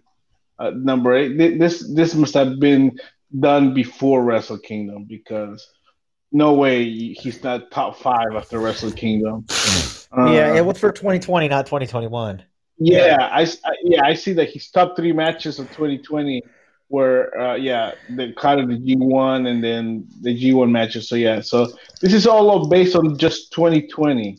Okay, gotcha. Okay, that makes sense. The tribal chief was gone for half the year. And the fact that he's still number 9 is fantastic. Yeah. Number 7, Io Shirai. Little low to me. Io had a fantastic 2020. But apparently not as good as number 6, which is Bayley. You got to think about the exposure, brother. No, yeah, you're right. Going to give you much bigger exposure. Bayley also was champion for, I think, 9 of the 12 months. So yeah. Number 5, Kenny Omega. Yeah. He's not only AEW champion, but he's also the mega champion of AAA. So, he is a true international star and world champion. He's champion all over the world. All right. Okay. Number 4, Naito. Okay. Yeah, definitely. I agree with that. 2-time champion last year. So I'm good with that. Number 3, Drew McIntyre. Come on. He beat Brock at WrestleMania, won the Royal Rumble. I still think that's a little low for him. Yeah. That and also Superstar of the Year. Come on. Number 2, Jon Moxley. Yeah, okay. I can dig that. He's definitely top 10 guy for me. And the wrestler, the number 1 wrestler of the year, Sasha Banks. Absolutely. 100% agree with it. Indeed. She had a fantastic 2020.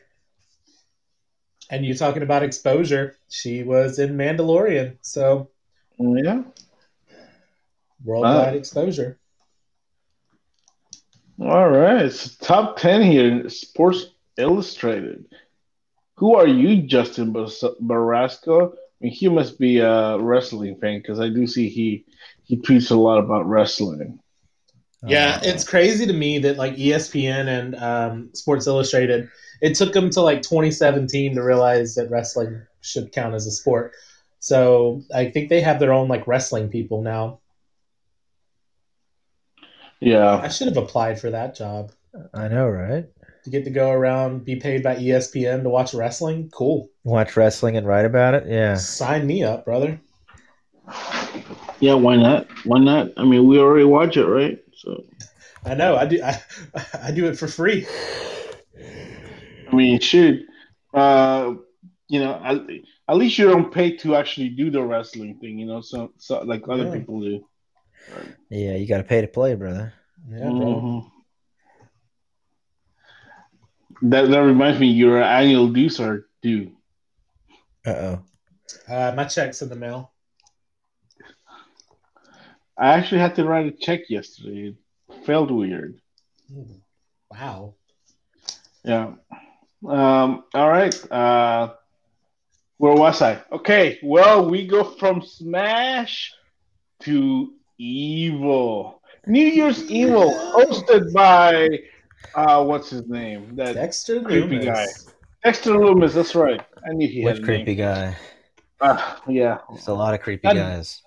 Not that type of creeper. That guy lives in Florida. Not a canceled creeper. He still hasn't been canceled. I don't understand it. People tried, and then people want to go train with him. So. Yeah, no, I still cringe when people bring up that photo of that what's that Izzy girl together. Yes, Izzy. Oh, I was like, really, dude? Oh. All right. Okay. Well. All right. New Year's Evil. Fun match here. With Karrion Kross defeating Damian Priest. Word is that this was Damian Priest bye-bye match. Apparently, I was reading that last Friday on SmackDown, he was supposed to come out to the rescue of Kevin Owens and fight against Reigns and whichever of the Usos is wrestling.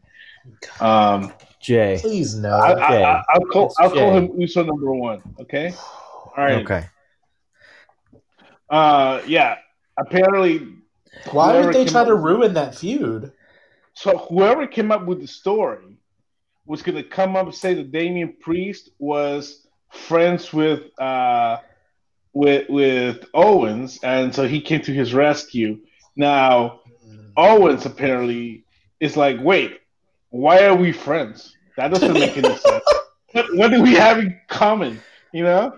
And, you know, he voiced his opinion, and then the tribal chief agreed.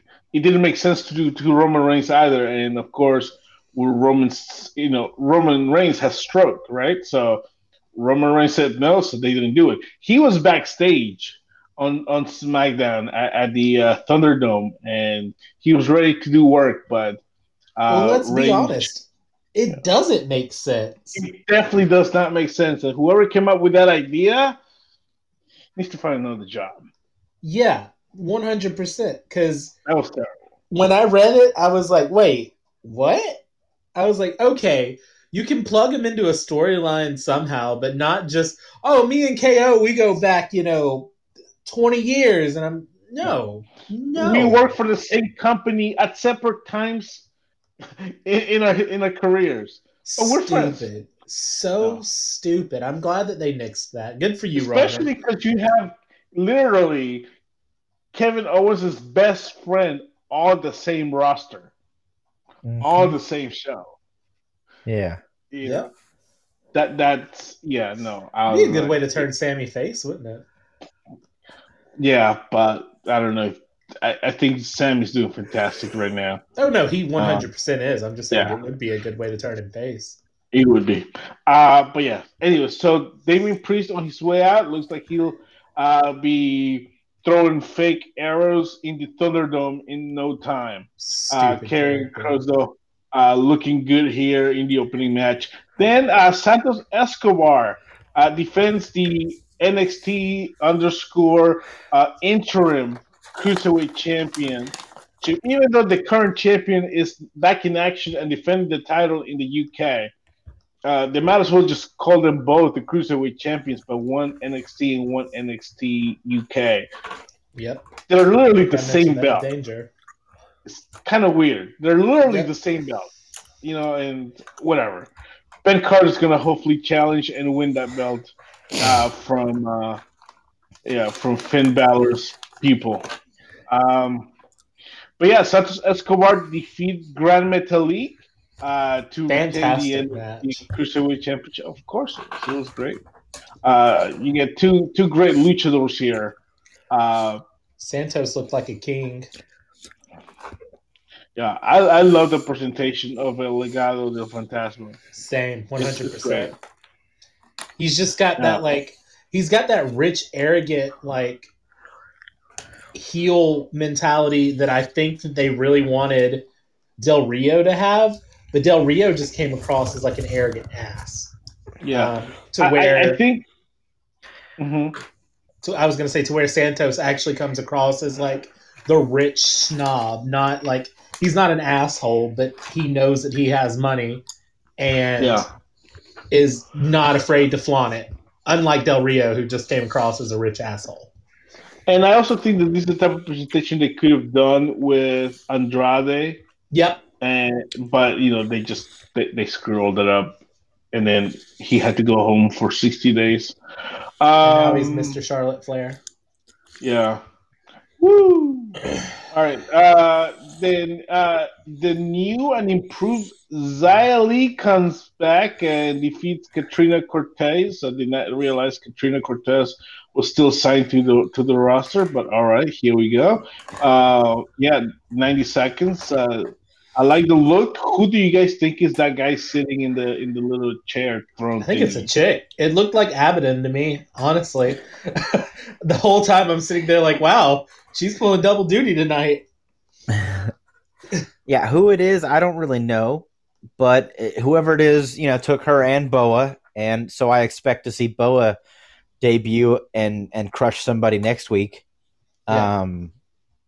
And have them, both kind of be crushers side by side. But I don't know who the person is. It could be Robert Stone for all we know. Oh Jesus! I really liked the new Xia. I have always thought pretty highly of her since I've seen her in the Mae Young Classic. I thought she had a lot of potential that just needed to be tapped into, and it seems like finally they did it. And I really liked her presentation. I liked her in-ring work. I thought she did very well. Tuesday or Wednesday, whatever day. I don't know what days are anymore. Very interested to see her going forward. Very, very interested. Yes. I'm there with you on that. Yeah. Let's see. What else we get? Raquel Gonzalez defeats Rhea Ripley in the last woman standing match in what is also to be Rhea Ripley's swan match here, as she will be going to the main roster. And do what? I'm not sure. We'll see. Win the Royal Rumble and go on to challenge at WrestleMania. You think she'll challenge Drew McIntyre? Yeah, she'll probably beat Drew. Anyway, sorry. Fantasy booking. And okay, then we get. Well, hold on. We got to talk about the match. The match was good. Well, yeah, the match was very good, but and then we stuck Dakota Kai in a locker. I wonder if anybody ever got Dakota out. Hopefully, Raquel got it out. She's still probably there. Who knows? I was very sad with this match because R&R is forever. It wasn't forever. It was like for 2 weeks. They tag teamed for half of 2019 and kind of until Rhea went to NXT UK or came. Wait. Okay. 18. I think it was 2018. Is that when I met Rhea? Yeah. All right. So it was half of 2018 until they moved Rhea into NXT UK. And then it just kind of dissolved. I liked the storytelling. You could tell that it meant something to these girls. And I'm always a proponent of, emotion in a storyline because it just makes it 100% better. But if that was Rhea's swan song, hey, not much better you could do on NXT. You won the Women's Championship. You won the NXT UK Women's Championship. I mean, she won War Games. There's not much else that she can do. Yeah. And so then we get The Way. The Way. Yes, sir, indeed. And yeah, so we get The Way. The Way getting the crap beaten out of them by Kushida and Shotzi. Well, right. They weren't prepared for a match. They were prepared for a celebration because the curse had finally been broken. Johnny Gargano defended a title at TakeOver. Okay? Or not TakeOver, defended a title, period. It wasn't fair. Dexter Lumis let the power go to his head and is completely corrupted by the fact that he can just make a match as he pleases. And it wasn't fair to Johnny and Candice. They were just there for a celebration with Indy and Austin and including the picture with Paul May. Like, just, I can't believe it. Like, every time that Johnny has something good go for him, somebody somewhere has got to screw with him. It's a conspiracy. Well, Kushida beat his ass regardless. And Kushida hopefully looks to find himself challenging for that championship sooner rather than later. And he will lose, just like Leon Ruff. How dare you say that Kushida Johnny and Leon Ruff are the same? We don't have time to split time. Okay? Kushida's not part of The Way, so he's got to be eliminated. He's in The Way. Whatever. Anyways, let's get that out of the way. Finn Balor defeated Kyle O'Reilly by submission. This time, Finn Balor paying O'Reilly a favor back and trying to break his jaw. Finn Balor, though, ends up bloody again. I love seeing these two guys wrestle because they beat the crap out of each other, and it's really fun. But I always feel like this is going to always end with them out of action for an undetermined amount of time. So let's just, for the goodness of just everybody's sake, don't wrestle again for Call a while. it for a little while. Break. Yeah, give yourself a little break. You know what I'm saying?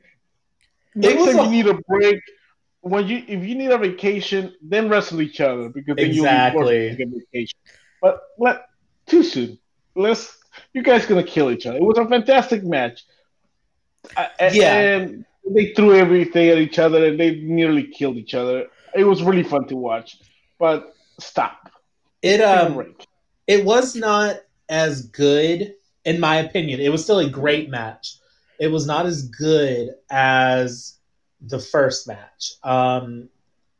But it still was a hard-hitting, kicking match. Worthy of a main event. It was worthy of a TakeOver main event more than New Year's Evil. Fantastic match. I love both of these. It's crazy to me how Finn Balor has completely reinvented himself since coming back to NXT. And I think this shows more than anything that Kyle O'Reilly can be a singles competitor and a singles star in WWE. Yeah, I mean, they tried again to hurt each other, like you guys said, and hopefully, I guess they both came out, without too much damage. I guess. Yeah. I don't know if Balor's going to need stitches on that on that wound or not. Probably. More than Probably, likely. yeah. Hey, listen, if Kushida doesn't take the title away from Johnny, maybe Nobody will O'Reilly ever. can. The only time Johnny Well, will lose that title is when Johnny decides it's time to lose the title. let me tell you. Uh, I'm going to tell you one thing, and it is that Valentine's Day is a day for heartbreak. And at NXT Takeover on Valentine's Day, St. Valentine's Johnny Day Massacre. Gargano If they don't is call it St. going. Valentine's Day Massacre, they're ruining my life. Well, you're That going to was the call it a easy. massacre because that's what Gargano's going to get by whoever he's got to defend the championship against. No. Yeah, and when Kushida beats him, yeah. Kushida can barely stay on good. television. How's he going to beat somebody for a title? Listen, it's Johnny Gargano. All right. Exactly. It's Johnny Takeover. So, all right, fun match and a lot of big news for NXT. In addition to the Valentine's Day edition of NXT Takeover on Sunday, February 14th, it was also announced that 2021 Dusty Classic, and not only that, but it's the men's Dusty Classic because yes, there will also be a women's Classic. The teams will be announced later on. But here are your teams for the men's Dusty Classic. The Grizzled Young Veterans. Are they really young anymore? I don't know. Yeah, Everrise. Young Bucks aren't young either, so Yeah. Everrise. The Undisputed Era, Adam Cole and Roderick Baby. Strong, because those are the only two that are still healthy. Breezango, Legado del Fantasma, Joaquin Wilde and Raul Mendoza. Imperium, Marcel Barthel and Fabian Aichner. Drake Maverick Aichner. and Killian Dane. And my favorites, Kurt Stallion and Austin Gray. You missed the team. You missed the team. Did you miss Breezango? No. No, I said Breezango. No, I said Breezango. Okay. He missed the way of Johnny Gargano and Austin Theory, who put their name in the hat. Are they going to be there too? I mean, there's only 8 teams. How can you have They 19? put their name in. They can put their names in whatever they want. They're not part of the 8 teams. He said that they were. So, I mean, listen, I don't know why they would say he would announce that and then not actually put him in. That wouldn't make any sense. Yes. The fact that you started with Johnny Gargano is the one that said it. Right. He's the guy in NXT. So whatever he says should go. So anyways, those are your 8 teams. With Johnny Gargano and Austin Theory getting the bye because they're the best team in all the land. Look, they've had 16 teams in the show in the tournament before. So I mean, could they add more teams? Possibly. But yeah. So lots of exciting things going on in the world of NXT. So fun. And so right before we get to the last 2 things of our on our schedule here, how funny that Cardi B was trending on the Twitter with. Yeah. I'm telling you, the it's like the most inexpensive plugs there. I mean, like, I'm not necessarily a Cardi B fan, but she has millions of followers and millions of fans and millions of dollars. And if they can book Snooki and get a good match out of her at WrestleMania, look. Okay, did they actually get a good match out of Snooki? Hold on. Snooki did well in her match. Snooki just stood there. Most of the time, yeah. And then came in for the hot tag, hit like 3 moves, and then was done. She did that springboard thing, and it looked really bad. Or the handspring, not the springboard. Listen, You get Cardi B versus Lacey Evans already set. Cardi B just They've gonna already whoop that done- bitch's ass. they've already done all the work, you know. Just so yeah, it's all good. But I thought that was so funny. All right, so now And Goldberg. Don't forget Goldberg. yeah, we'll wait till he, till next week on that one. Our co-main event of the evening, the Royal Rumble from 1995, is what we get to look back today. So this is the first Royal Rumble that I got to watch live, and actually been fluent in English by this time. From Tampa, Florida. The Sundome. Not far from the Thunderdome. So yeah, of course, you guys know how much of a '94 wrestling boy I am. So Yeah, I'm surprised you didn't watch Royal Rumble '94. Yeah, no. So I started watching get like full time everything in like '94, mid '94. Like I would watch Monday Night Ross here and there, but 1994 is when like mid 1994 is when I like became a full time wrestling watching fan because it started when Hogan was in. Side with WCW, and then I'm like, ooh, I found wrestling again. All right. So 1995 was my pick because it just follows my trajectory, and yeah, here we go.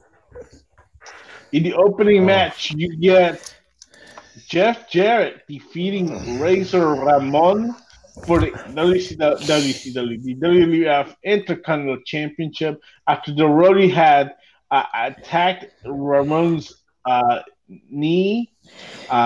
He had originally gotten not disqualified, counted out, so Jarrett won, but Jarrett's like, nah, this isn't happening. The match got restarted. Razor Ramon tried to do the Razor's Edge on Jeff Jarrett, but his knee buckled. And one roll up later, Jeff Jarrett, that is JEFF JARRET, became Intercontinental Champion. With the roadie, the future road dog, Jesse James. Oh, you didn't know?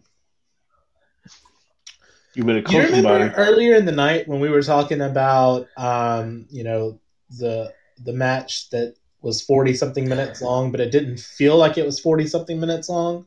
And then some matches are like 10 minutes long, but feel like they're an hour. This was that match. Yeah.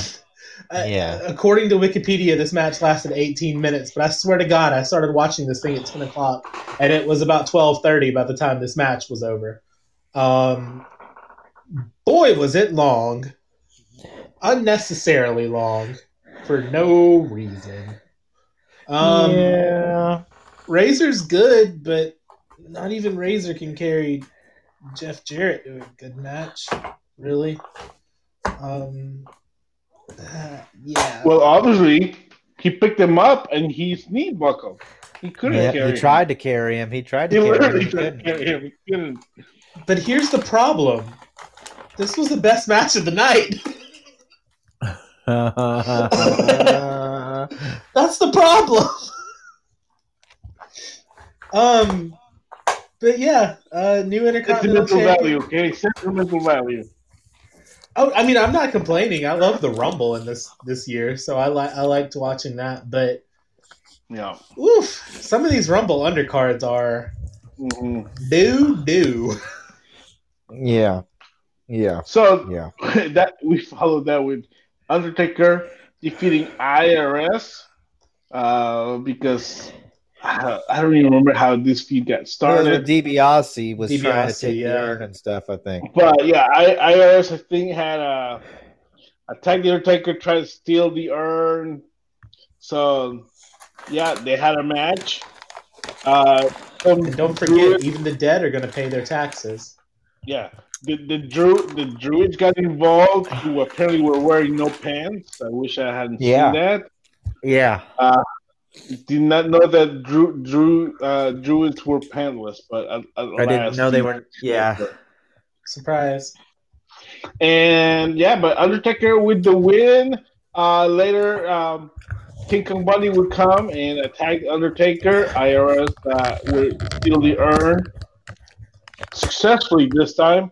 And yeah, that would set up the WrestleMania match: Undertaker versus Bundy. King Kong Bundy. I'm sure we'll talk about it sometime. Oh, please don't. Hope not. Come on, Undertaker's chokeslam was looking weak those days too. It was like a lift and a drop, lift and a drop, like it was like a weak chokeslam. He would drop to his knees to give that chokeslam, brother.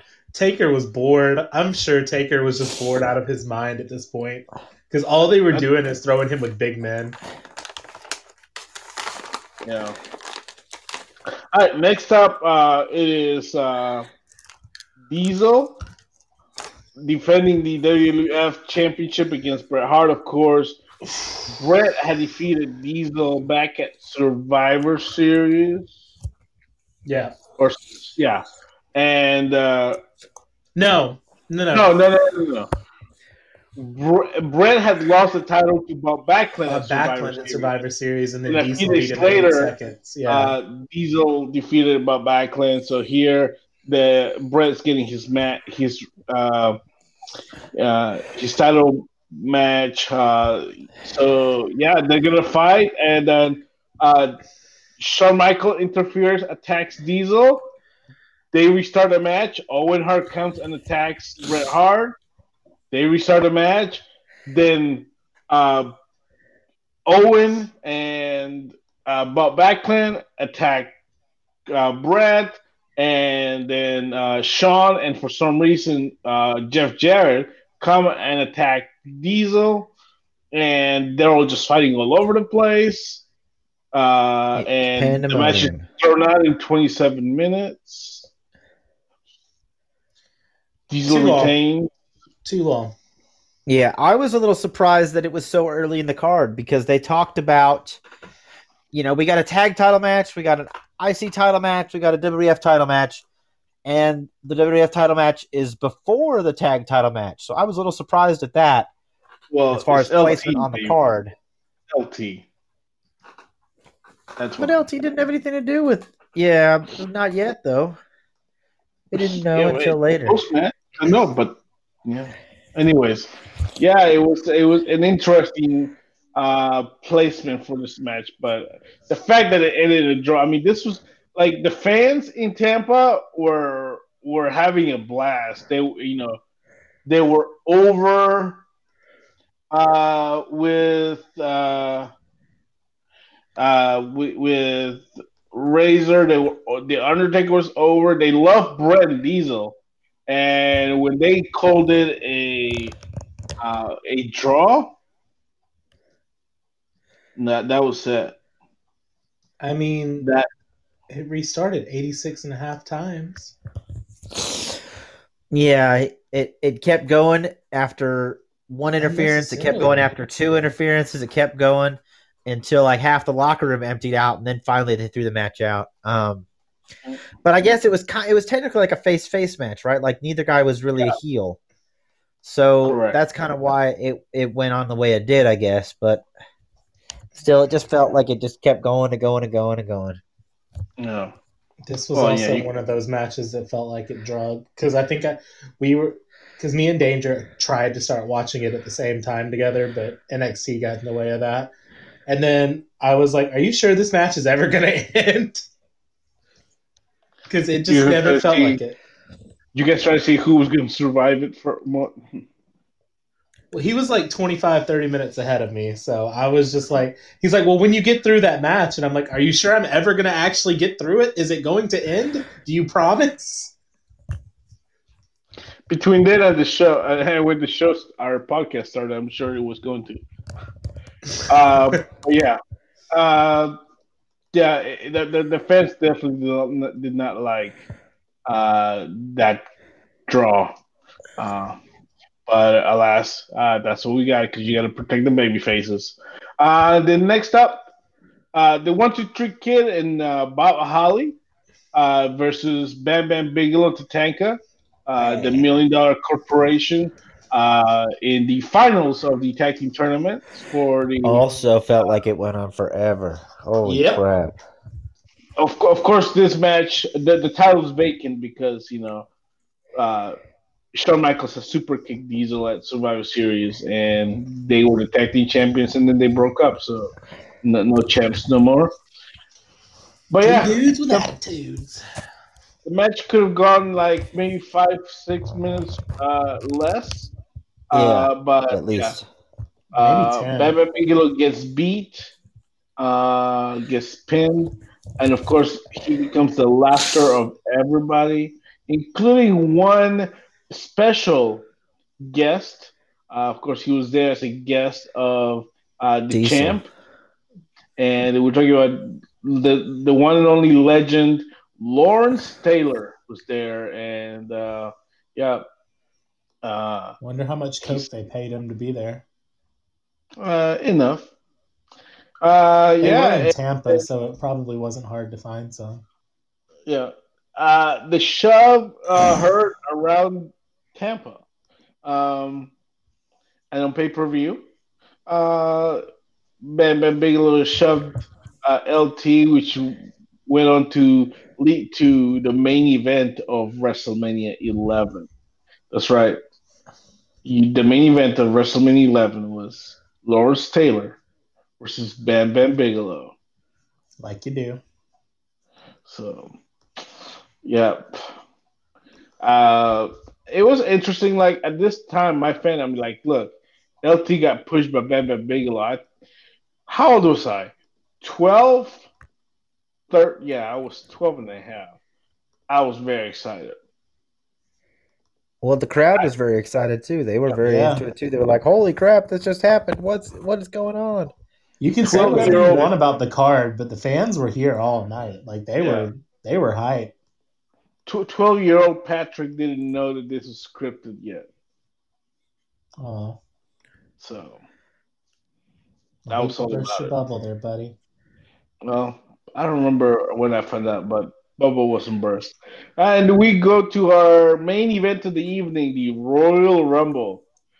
In order of entry, Shawn Michaels, the British Bulldog, Eli Blue, Duke Dumpster Drosy, Gigolo, Jimmy Del Rey, Sione, one of the head shrinkers. Was the Um, Barbarian, which we found out. oh, you did not know? We did not know. No, we Oh, We didn't. I was like, "That legitimately looks like had no Barbarian clue. to me," but I'm not sure. yeah.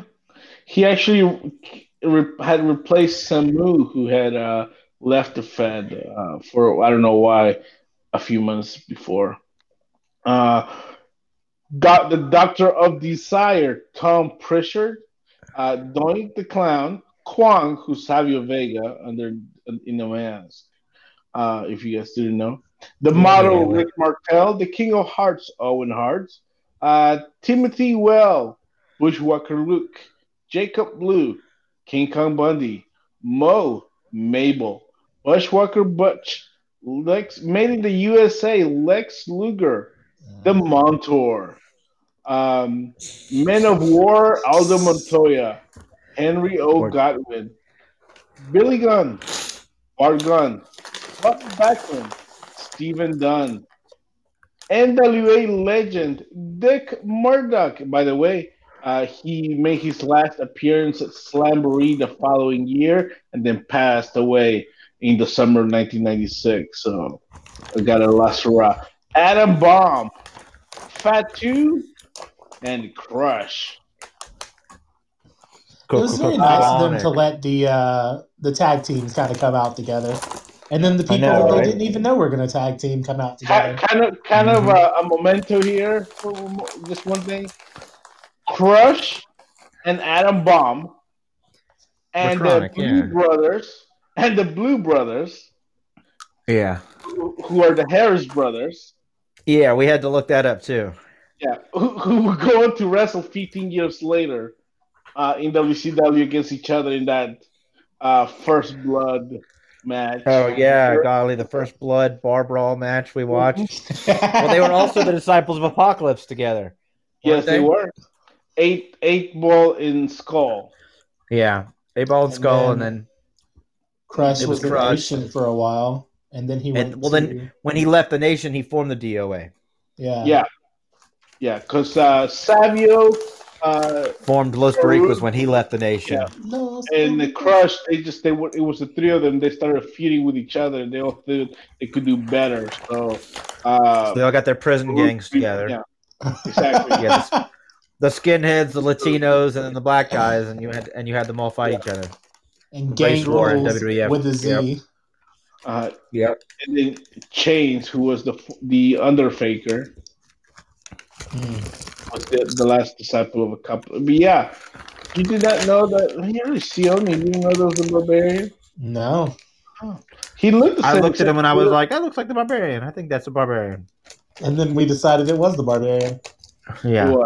Do you guys know that Aldo Montoya is just incredible? Yes. Yes, I did. Okay. Yeah, the Portuguese man of war. Yes. Yeah. I told Eric, I said, that guy looks incredible.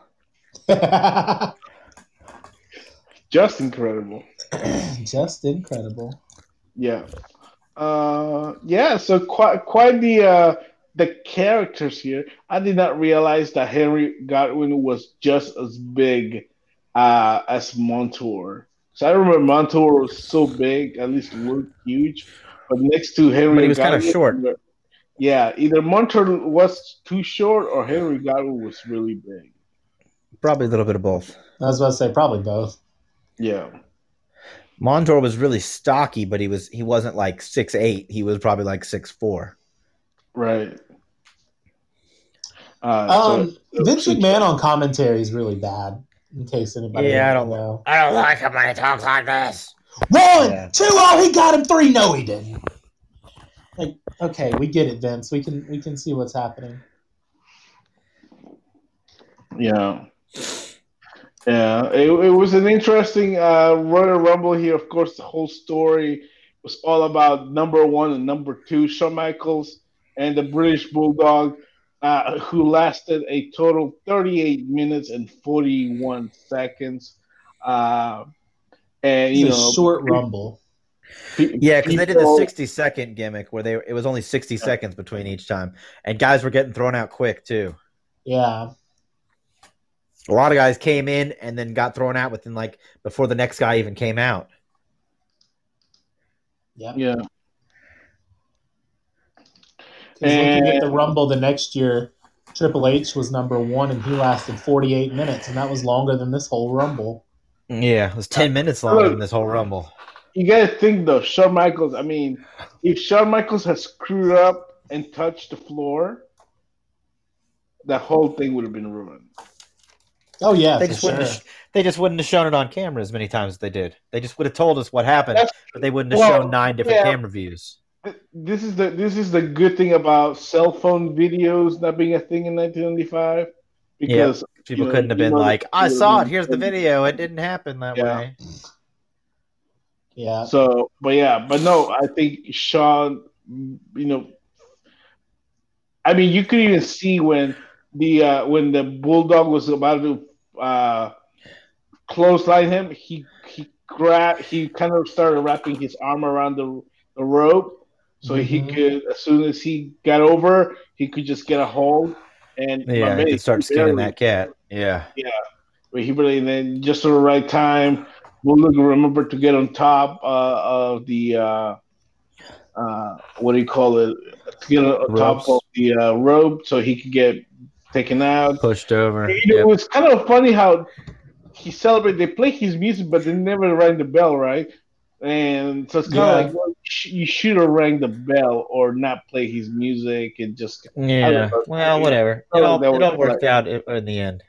But did they work out? And Shawn Michaels number 1. Shawn Michaels was the last man standing with Pamela Anderson. Yes, Pamela Anderson was there as the guest host while everybody fanboyed over her. And then apparently the winner was going to be escorted by her at WrestleMania. That was what they were winning. Winning her escort services. Which, I mean, and anybody at that time, she definitely was the kind of one that people paid attention to. But Yeah. yeah, but fun for Royal Was it? Rumble. Was it? 5 matches I think. Was it? Oh, Was it fun though? 6 matches. It was fun to reminisce and look back and Was it you though? know like Was it? yes it was. I mean if anything like that I caught like Shawn Michaels was number one and then he won the way he won never been done before. This is before Shawn Michaels was the showstopper. Got to his first WrestleMania main event. No, co-main event, right? He didn't main event that WrestleMania. Thanks, LT. But nostalgia, it was interesting. Look, you guys learned something, okay? You guys learned Learned something something. about the Harris brothers that I didn't know. Hmm. That was a great experience just to Jake learn about the Harris Benia brothers. Blue. Hmm. Yeah. Have you guys ever seen Well Done wrestle? They're funny. They were wrestling I together. hate Well Done. But yeah, and yeah, it was fun. It was interesting. I totally forgot that Dick Murdoch was there. I was like, man, He was looking such. old too. Yeah. I mean, yeah, like I said, like a year and a half later, he passed away. I think he had a heart attack or something like that. Yeah, but yeah. So I'm going with A minus on the show. Cool. Oh boy. Woo! Going with, wow. You are certainly grading on a curve, sir. So what you're telling me is this was literally just barely below Wrestle Kingdom. Uh, if I'm grading it as 12-year with the curve of my nostalgia, yeah. Oh my. But to me, it was all about the last 3 matches. I mean, I was very invested in the whole Diesel Bret Hart thing, the LT thing with Bam Bam Bigelow, and then the Royal Rumble was fun. I love the Royal Rumble is my favorite gimmick match. So, Same. It's uh, Yeah. literally my Yeah. you know, favorite. Yeah. and the fact that the Shawn was able to do what he did, an iconic moment that will never be replicated. So, yeah, No one will ever enter number one and win. Ever it's just not again. gonna be special as it was the first time. All right, calm down. Oh no, I'm agreeing with you. No one will ever All right, do it again, and it's never been done so go since. ahead, give it your D's or C's or Yes. whatever. D. Yep. D. D. D. D. Every match felt too long. Oh, let's Uh, not forget Pamela Anderson. All right. there you go. That's why I got a That's why D I'm instead of an F. and I was about to say that's why I'm giving it a double D because There you Pamela go. Anderson was there. Hey, hey, hey. See what I did there? It was pretty Yes. good. A plus. Not like Danny was right. I was grading the curve. Hey. 36, 24, 36. That kind of curve. Hey. Sweet Hey. Jesus. Why do I do this? Yeah, I even for nostalgia, the show was The Royal Rumble match was the best match, and it was filled with a bunch of jobbers. So I don't know what to say. Jobbers. It had Lex Luger. Like you said, jobbers. But it also had like Dr. Tom and Jimmy Gigolo, Jimmy Del Rey, whoever. Gigolo Jimmy Del Rey and the Blue Not Sarah Del Brothers. Rey's dad. No, Like no. it had Crush. A year earlier, Crush had sent the Macho Man to retirement. All right. Oh, good for him. To Is that what exile. we call Yeah. WCW? Yeah. WCW to retirement. Yeah. Yes. Yeah, because Crush had the match with Macho Man. Macho Man lost. He had to retire or leave. It was a leave WWE match or something like that. Oh, So a WWF match. Anyway. WCW was a retirement home, so Mm-hmm. All right. Well, you guys stay with your D's. I'll keep my nostalgic. Uh, B A minus. I said A minus, right? I almost gave it a B. You guys almost made me downgrade it.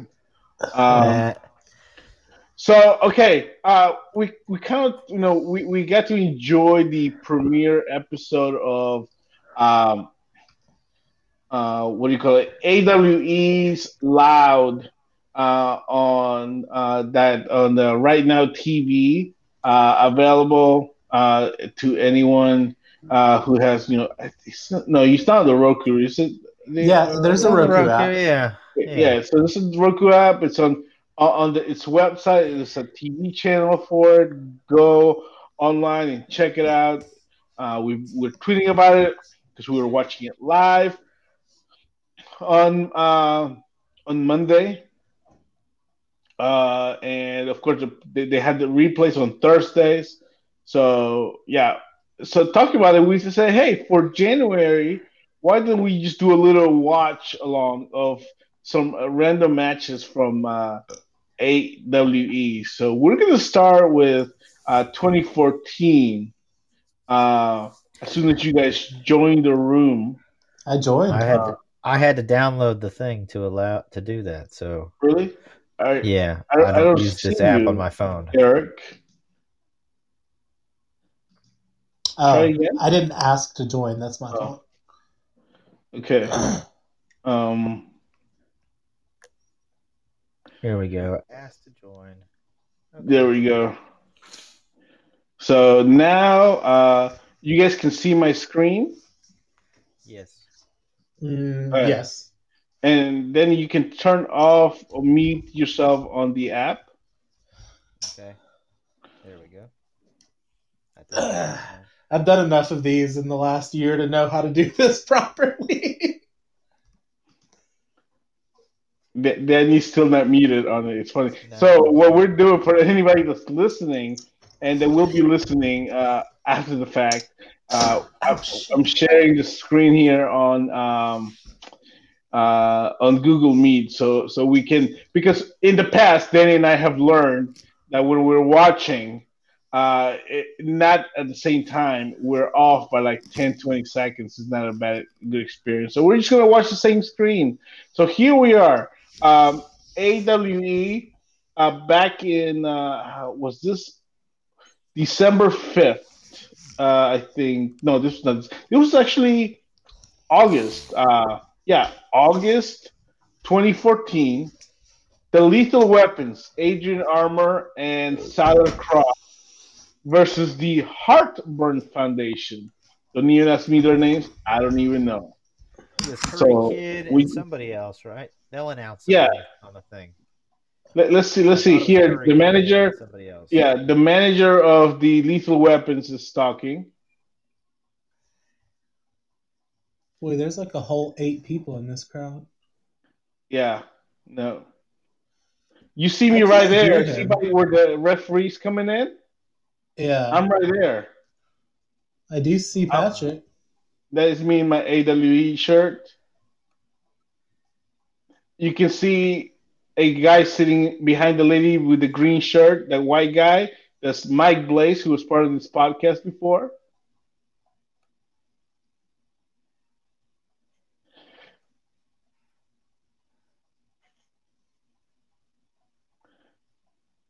So here we go.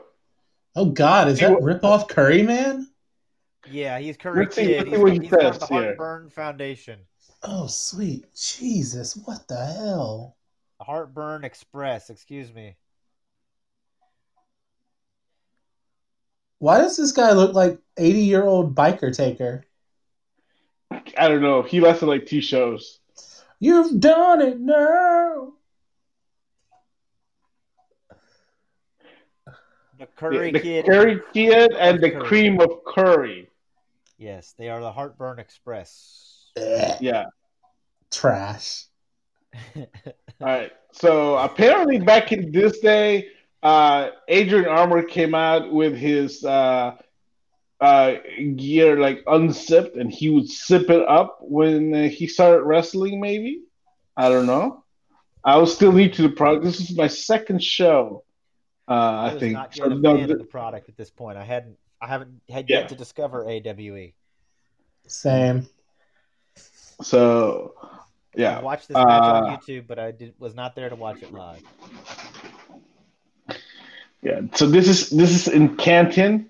This is the same location where uh, AJ Styles wrestled his last independent wrestling match. Yeah, Doom doom ch, doom doom ch. the, We you will. can tell like We the, will. the crowd on the other side, on the camera side, are stomping and it's making the camera shake. Yeah. Patrick, you were into it for a second there. Why'd you stop? I don't know. What's that? I'm always into it. I saw you But clapping. yeah, because I'm schooling here. My fellow, because I brought like a group of 4 or 5 people to the show with me. So you're like, yeah, no, I'm an old vet. No, here, let me tell you about all the guys and the storylines and all this. And they're like, Yeah. okay, cool, bro. Let's just watch. Wow. Let's just watch some guys beat each other up. All right. So Siler. Silent Cross. Before he lost all the weight, when I was about to say Siler's he was lost a still lot monstrous. of weight. Yeah, he Yeah. was really big for a while there. When I first started coming, he was still like 360, 380. All right. I You know can't tell that if Adrian, Armor. He was heavier too. I was about to say Yeah. I can't tell if it was like if it's just mass or if it's just he's a little heavier. It's No, kind of heavier. Yeah, he was Yeah. heavier, and then he was worked on a long time to kind of refine his physique. Okay. Oh the God, Curry we're doing Kids the in Curry it? Man gimmick. Yeah, they're the Curry Kid and Cream of Curry. Yeah, they're gonna do the Curry Man gimmick. Okay, that's their whole thing. They're both wearing different colored Curry Man masks. Okay, Stop it. and they're like Yeah. 120 pounds each. So again, this is me 100%, 100% a fan. I had probably talked to Josh like maybe twice before or after the show. In my entire life, I knew nothing of these guys. I'd never been backstage. I haven't been exposed to the locker room of AWE yet, so I have no clue who these guys are or where. I So really only know who two of these guys uh, are. I think One of that them ended. Curry Curry Kid is the guy named Montez who ended up being. Montez, yeah, that I did end up He's learning. but he's the what you call it? He's the zombie dragon. Now Yeah, we saw recently at a show. He came back. He's a champion for a promotion in communist China.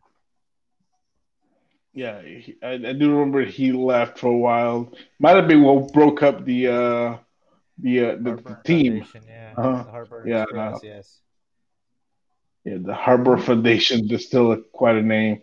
But the other guy, I do not know who he is. I never really Yeah, found out.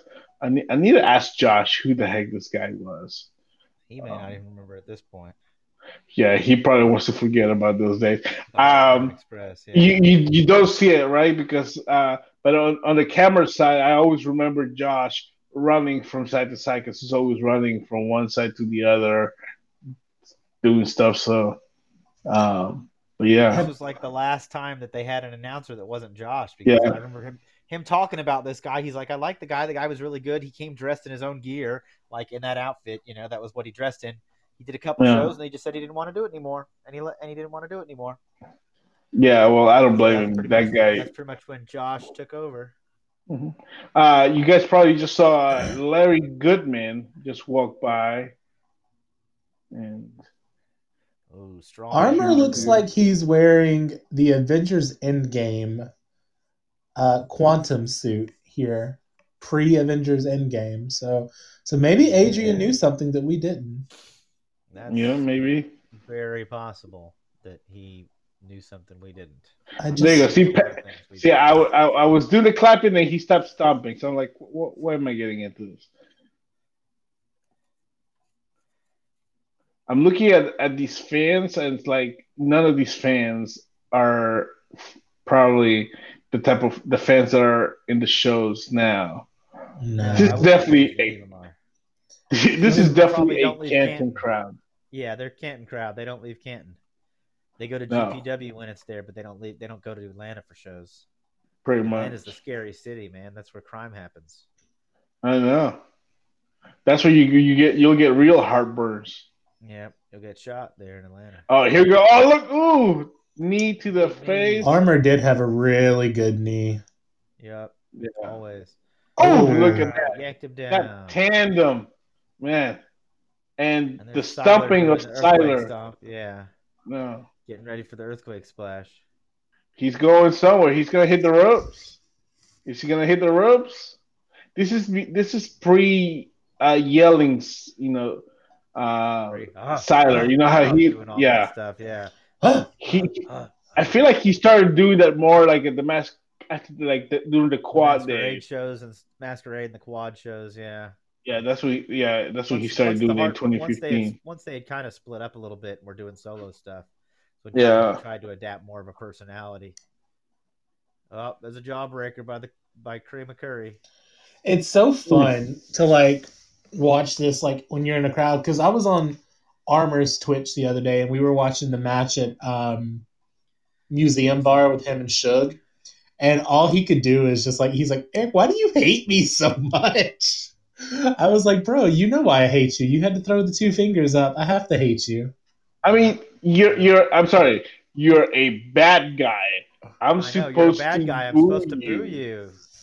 No, I mean, he was just like, he knew why I was booing him. He was like, my man Eric, mad this match ain't even started yet. Plus, you get an extra boost when you're wrestling against Suge. You know what I'm Exactly. Pretty much. Oh man, this kid's getting squashed. He's getting crushed, man. He needs a hot tag. He needs that hot tag to his. He needs that curry tag. That curry hot curry tag. He's hot. He's spicy. Yeah. It doesn't really taste great. I don't like the taste of curry. I don't like curry either. Ooh. Are we gonna get the corner? Yup. Big knee there. Hello. So Mika. Yeah, so Mika Villas, we're about 4 minutes left in this match. That we are watching back from 2014, the Lethal Weapons versus the Heartburn Foundation. We're taking a look back.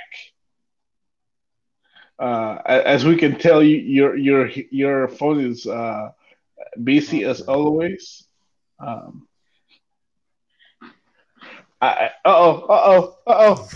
Oh, is he gonna go down? Oh, no. He took the jawbreaker. He's stumbling. Oh, is he gonna go? No, he did not. Oh, wait. Oh, cut him down again. Oh, couldn't get the hot spicy tag. No spicy tags. Ooh, look at Kevin Pierce. He made it. So see, this is the reason why Kevin Pierce quit managing and became a referee, because he just couldn't handle, things made him too nervous. Mickey Villas, when did you start watching the AW? Was it during the Masquerade days? Or was the Quad shows your first show?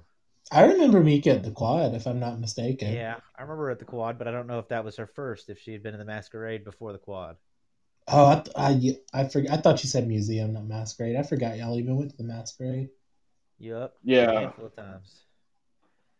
They had they would do a few weeks of Quad Homegrown. Shows, then you do a Masquerade show, and the Masquerade show was supposed to be kind of like the bigger show. Yeah, because I remember they did the Homegrown. That was and the To Be the Man tournament. Masquerade. And then I was there for the To Be the Man tournament. And then I did all the Quad shows and pretty much. Oh, look at that tag team thing, the agility. Yes. Literal dive in to save his partner. Oh, no. A booty action. Yeah, and he had a dance. Taunting the referee. This is only going to make the Lethal Weapons matter. Yeah, that's all they're going to be. More upset, more angry. Yeah, we're getting close to. So what do you think, Eric, so far of the Lethal Weapons? This is pre-quad shows. They were still heels. They were heels. Yeah, they were the heels. They were not heroes yet. Yeah. The hierarchy had not even formed at this point. There was no hierarchy yet. Yeah, no. God, he's just diving across the ring. They didn't form until Show of the Year 1 was when Jimmy and Murder formed the hierarchy. Mm-hmm. I was there for that. I mean, even back this far, I guess you could really tell that Adrian was probably the better of the two. Yeah, Yeah. easily. Between the Armor two, easily. Armor has a lot of There's the hot talent. tag. There's the hot tag that it wasn't really that hot because it took him a Ooh. minute to get in. And then he's still fighting, even though he's supposed to be like beat Uh up. oh. The guy, Siler, he fell right into the corner. He So literally a just hot tag straight for the let him lethal do the weapons. tag. That was the Oh, the worst. helmet. Look at. Oh.